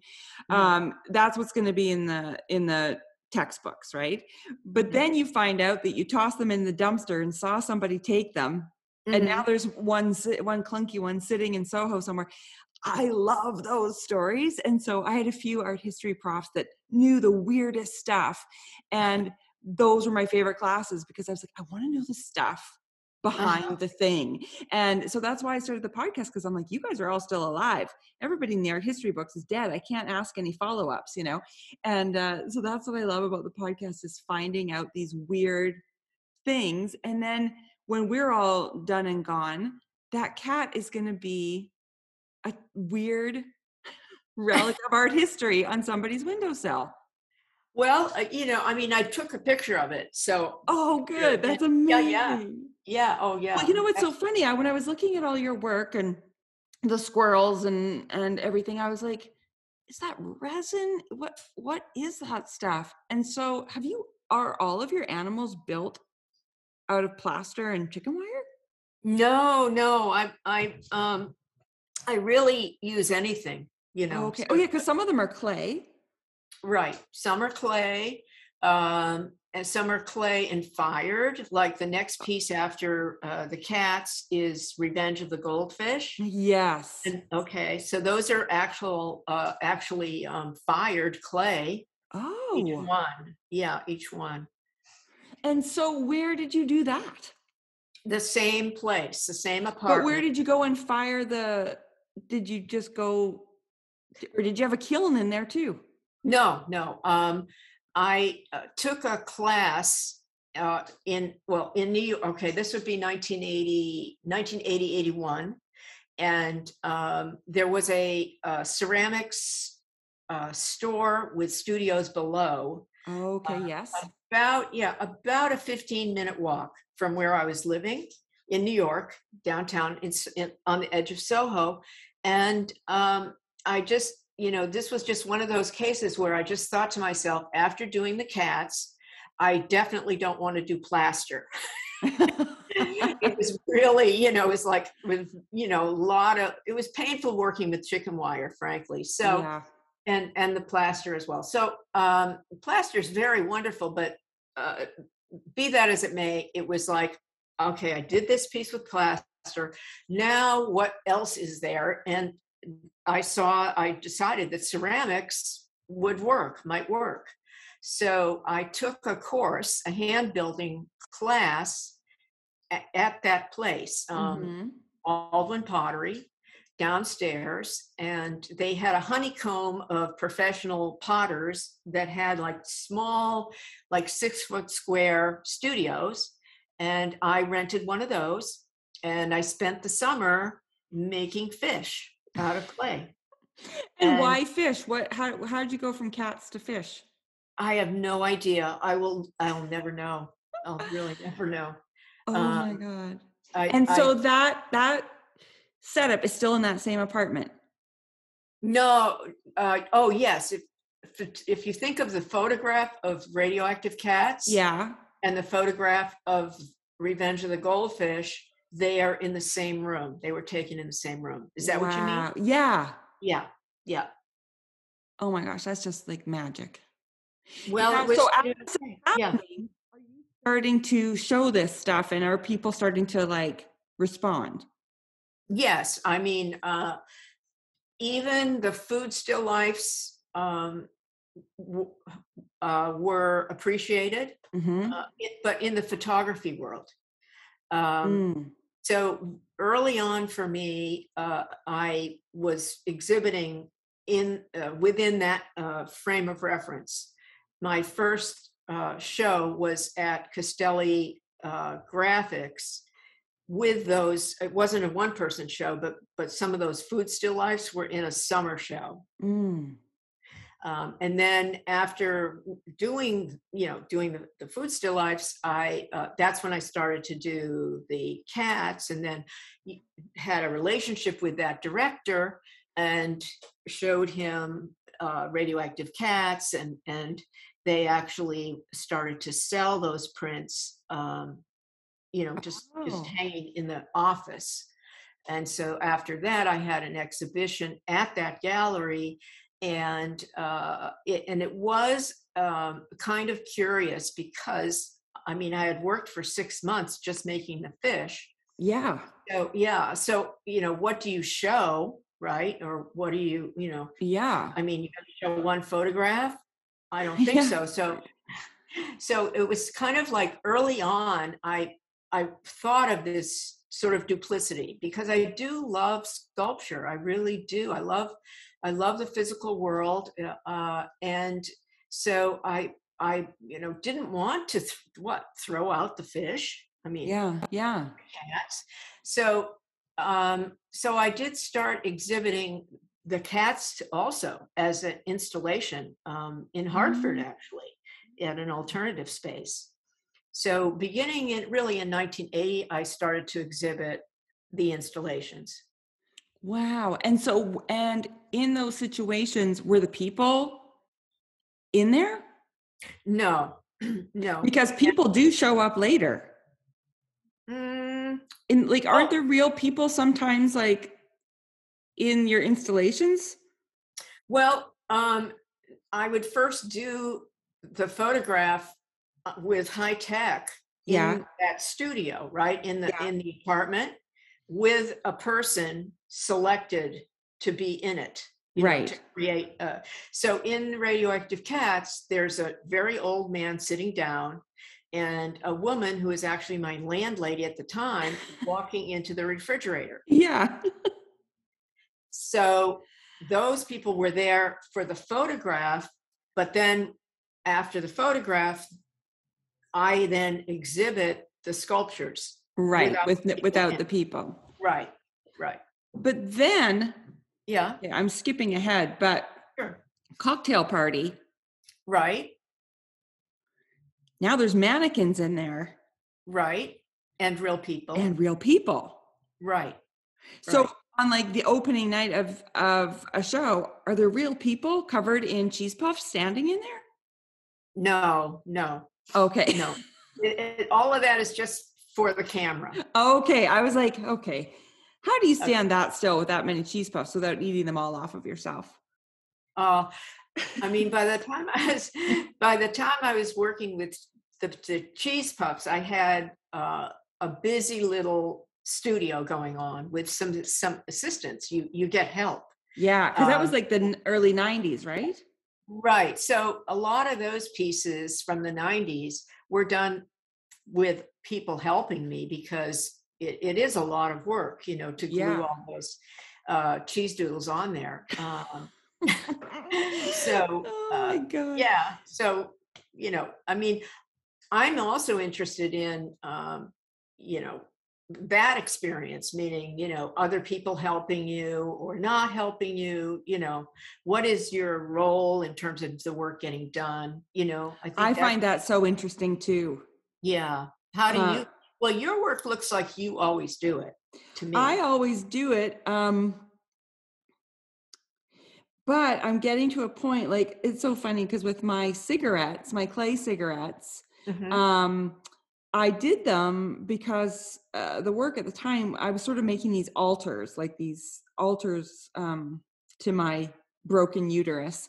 And I love the weird little altars in Venice that like people just set up on their windowsills, like, with a picture of a saint and some plastic flowers, but then somebody will put like a soda can on the windowsill as they walk by, and there's a Right. cigarette butt, and I just love the beauty of the garbage and the beautiful things all together, because that's sort of how I picture my reproductive system. Okay. It gave me my son, but at the same time I've got fibroids and cysts and I've had multiple surgeries, so it's sort of this like trash can that produced something beautiful. So I was doing Mhm. those. The work has completely changed since, which is which I was sort of talking about earlier, like loving that evolution of just shutting everything out and thinking about what you're doing and why you're doing it. Uh-huh. But I'd also been told in school that, I wasn't good at 3D. So I've been terrified of clay because, oh, Wow. I don't know how to do clay. And Uh-huh. so a friend of mine who's an amazing sculptor was like, just buy a box of clay. And I was like, well, I don't have a kiln. And she's like, well, just buy air drying clay and just play with it. And I was like, okay. So I bought it. I had it for 8 months or something before I even opened it. Like, how stupid. Anyway, Uh-huh. so I was like, I'd kind of like a cigarette to put into this altar. So I'm like looking, in like all the thrift shops or like, like Walmart and stuff to see if I can find pretend cigarettes. And I was like, I could probably just make one. So I made the first cigarette Oh, wow. and I loved it. Uh-huh. And I made 7 of them and I sort of put them on this little altar and I looked at them and I was like, I need thousands of these. Like Ah, 7 is not enough. okay. And so now I have over 2,000 of them. Oh Um, talk about meditation, right? Like I've had so many amazing meditative moments just rolling these clay cigarettes, and then you have to paint them and blah, blah, my. blah. Anyway, I'm at the point now where it's like, I don't want anyone else to make them. I want to be the one that makes them, but I Mhm. need somebody to come and like, um, put medium on them to like, or like epoxy or something just to keep them archival and whatever. I need them to be Oh, coated, but I've got right, 2,000 of them. I don't feel like coating 2,000 cigarettes. right, In exactly. hindsight, I should have done it as I was making them, but I did not. So now I'm at a point where I'm like, I would really like to get some help doing that stuff. But then comes what you just said, like, okay, but at what point, like, what does that mean about the art? Like, when it's not 100% your hand, Uh-huh. you know what I mean? Like, I just find it such an interesting subject, like, because so many artists I know now do work with assistants, because you have to if you're gonna, Right, cover right. all these cheese doodles, Yeah. because you coated all of them, right? And they're still holding up. Yeah, yeah. That Yeah. was, I mean, some of my pieces using food have not survived, but that one has. Yeah, Yeah, it's crazy. Isn't it's that crazy? actually, yeah. We'll all be gone and cockroaches and cheese doodles will be left. Well, Okay. it's really epoxy. It's Yeah. the epoxy that makes it, you know, somewhat able to continue. That's Right. what you probably want to put on your cigarettes. Yeah, that's what I was thinking too. Yeah, so I got to figure that out. But okay, and I also make out of clay Uh-huh. chewed gum. Oh, wow. And Okay. so that's how somebody said, "Oh, you must love Sandy's Germs Are Everywhere piece." And I was like, "I don't know what that is." Uh-huh. And somebody sent me my friend Penny Lane. She's taught about you for years and years. She's a super fan, and she sent me the picture, and I was like, "Oh my god, that's exactly." I have hundreds and hundreds of pieces of this chewed gum, but it's clay, and yours is actually chewed gum. Right, right. Who chewed all that gum, Sandy? Me and one assistant, my poor, Oh, my poor assistant. talk about Yeah. a sore jaw. So what? Well, we did it. I mean, I've always been sensitive to the idea of not hurting yourself when you make your work. You know what I mean? Yes, yes. I mean, really, I mean, I don't think I just don't believe that's a good direction to go in. So anyway, so the chewed gum came about mainly. I was interested in my signature, and if it's going to be a signature, it's got to show your teeth.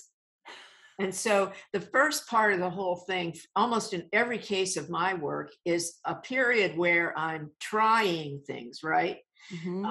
And so I had to find actually, but assistants would go and buy gum. The first thing is, what actually looks like chewed gum. I mean, Yeah. surprisingly, a lot.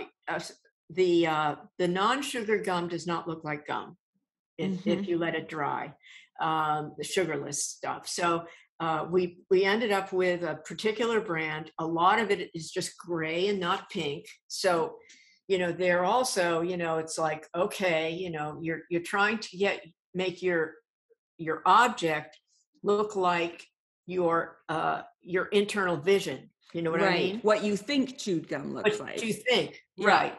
Which is very similar to commercial thinking, in my opinion. Yeah. So anyway, what we ended up doing is, first we figured out, okay, it's this particular gum. Then you buy all the gum, whatever it is. We had trays of water, and we would take the gum, just myself and this one young lady, and lay out the gum before chewing it and let it soften up, but not too long, because then if you leave it too long, the color goes out too. So, Oh, so you just leave it in, soften it up, and then put it in your mouth once, just once, and make a a thing, chomp. squeeze Yeah. it, and then put it down. So we'd have a place to put it. And we wouldn't do it all day. I mean, that's unhealthy. So that's what we did, though. It was just her and me, and that was it. Wow. Yeah. So So cool. Okay, it's gum time. yeah, Half I an mean, hour of chomping. yeah, I mean, that's very close to the decorating cakes on the assembly line, I think. Totally. Like, that's why when you were telling that story, I was like, that's so interesting. Just like that assembly line of creation. You're right, right. Yep. So Yep. amazing. Um, so I've seen lots of like amazing, like, your work is traveling, there's, retrospective stuff. The last thing I could find was snowflakes. Right. Mhm. Um, what are you doing right now? Right now, once COVID hit, I I I have such mixed feelings about how it's affected me. Yeah. In a lot of ways, it's been totally fine and almost normal Hmm. because I'm alone. I mean, my husband's in the house, but we have a fairly large house, 4 stories, and so. Uh, but I'm not going out much, right? I mean, Yeah. that's basically. But um, so I really feel a little bit lost in terms of how COVID has affected me. But what I've been doing is I was cleaning up in the early days of COVID. I was finished with the piece that you're talking about, called Winter. Hmm. And I noticed as I was like working through my stuff that, hey, I have all these negatives. I have like from these photo shoots, like Yeah. from Revenge of the Goldfish, I picked out one, but there are maybe in 10 or 20. Right. And in looking back and going through the negatives, I decided that some of them were actually better than the one I picked, So or interesting. yeah, or at least I like them. And so that's what I've been working on. It's a series called Outtakes, and they are smaller prints of these well-known images. And and I'm printing them myself, which is really nice, really, really fun. I mean, they're 16 by 20 inches. Mm. And uh, so and they're framed slightly differently. So the negative, the negative is what it is, 8 by 10 inches or 4 by 5 inches. So if I find one that I like, for example, it's usually because of what the people are doing, the models, what they are doing. Mm. When I started doing these installations with narrative, people kind of performing inside the installation, when I started doing those photographs, I was thinking about as if I were a commercial photographer. And a commercial photographer or art director is going to be acutely aware of the viewer and how the viewer engages with the picture. Um, and my original thinking back in 1980 and 1990 was that the viewer is going to immediately look at the person in the picture. So a lot of the dynamic of why I posed people the way I did back in the 80s and 90s was to bury them inside the sort of plethora of all of the stuff that I made, Hmm. fish or cats, whatever, um, as a kind of reflection, really, of reality. I mean, that's how life is. I mean, I'm sitting here and I am like surrounded by a plethora, of stuff. Yeah. Yeah. But going back through and looking at, okay, well, this model is now over here, or the two models look like they're interacting. That kind of makes the picture, gives it a second life. I mean, it's Yeah. just a different picture. So that's what I've been doing is this series. I'm finishing up, actually. I'm working today on one that's called The Wedding with Strawberry Jam and Marmalade from 1994. Yeah. And the original picture was edited and chosen where the two people look like they're walking towards each other, as if they might have a head-on collision. you know. Oh, They're yes. not, yeah, they're not looking at each other or anything. Then the one I'm using for the outtakes, the two people look like they're whispering off in a corner. So it's really different. Oh, Yeah, it's quite different. So I mean, yeah, it's a kind of a nice. I'm into small. I'm really into small now. You hmm. know, I mean, I just see I see a kind of migration in especially in photography towards enormous, you know. I Yes. mean, Yep. things they can't get any bigger than they are now. I mean, they just, Yeah. you know, they fill the whole wall. And to me, that work then has to be in a museum or a very special place, right, Mm-hmm. to be shown. And so, to me, that's kind of very limiting of who can see and have your work. You know what I mean? Right. Yeah. Yeah. So I'm kind of just That's I'm doing so, small. yeah. That's how I want to end this conversation. I'm doing small. I love that. That's a lovely way to go. Oh my gosh, I loved, my face hurts from smiling. I've been smiling this entire time. So nice to meet you, even though we're on Zoom, and to hear all these stories. Let's see, what was my favorite? I quite like the go-go dancing. These are the tidbits that won't be in the art history books. Right. Two or three nights of go-go dancing Yeah. in New Jersey, you know. I know, I love it. Oh my God. Thank you so much for taking all of this time to tell me all these amazing stories. Well, you know, it's been a total pleasure because I love the fact that I started following you and looking at your work on my own, Yeah. right? Through Instagram. Never saw any of your work in person, or any bigger than my phone. Yeah. And, Yeah. you know, I just loved the freshness of it, and you know, the sort of carefree way that you were working. It always came through to me in all Oh, of your postings.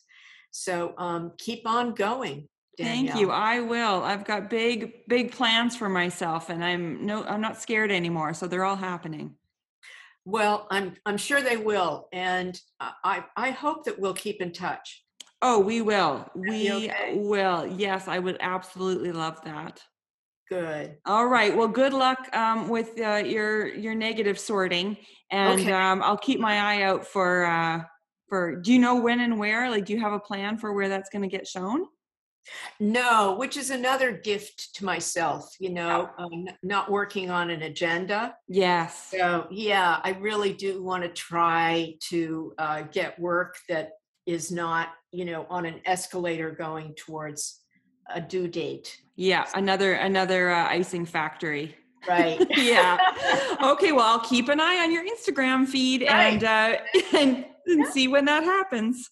Wonderful. All Wonderful. right. Okay. All I right. will talk to you soon. Okay. Look in your DM on Instagram. I'm going to write you. Okay. Okay. Sounds good. All right. Okay. Bye-bye. Bye. Bye. How fabulous was that? So many amazing stories from an art icon. What was your favorite? Oh my word, before she even started talking about art, she had me with the baby face cakes and the go-go dancing. I mean, come on, seriously, the art history books are not going to tell you about that. They're just not. Oh, and how about the cats that she tossed out that were scooped up by random people? Or chewing all of that gum? Insane. I can't believe I got to just hear all that. Anyway, I clearly loved every single minute of that supersized episode, and I hope you did too. All of the pieces Sandy and I talked about are over on my site, so pop over to thejealouscurator.com/blog to see everything. And if you're interested in submitting to Create Magazine's Call for Art, remember the deadline is January 30th, and you can learn more at createmagazine.com/submit. All right, well, I think that was an excellent start to a new year. Thank you so much to Sandy for sharing so many amazing, hilarious, inspiring, art-filled stories. And thank you to you so much for listening. I will be back in 2 weeks with a brand new episode of Art for Your Ear. See you then.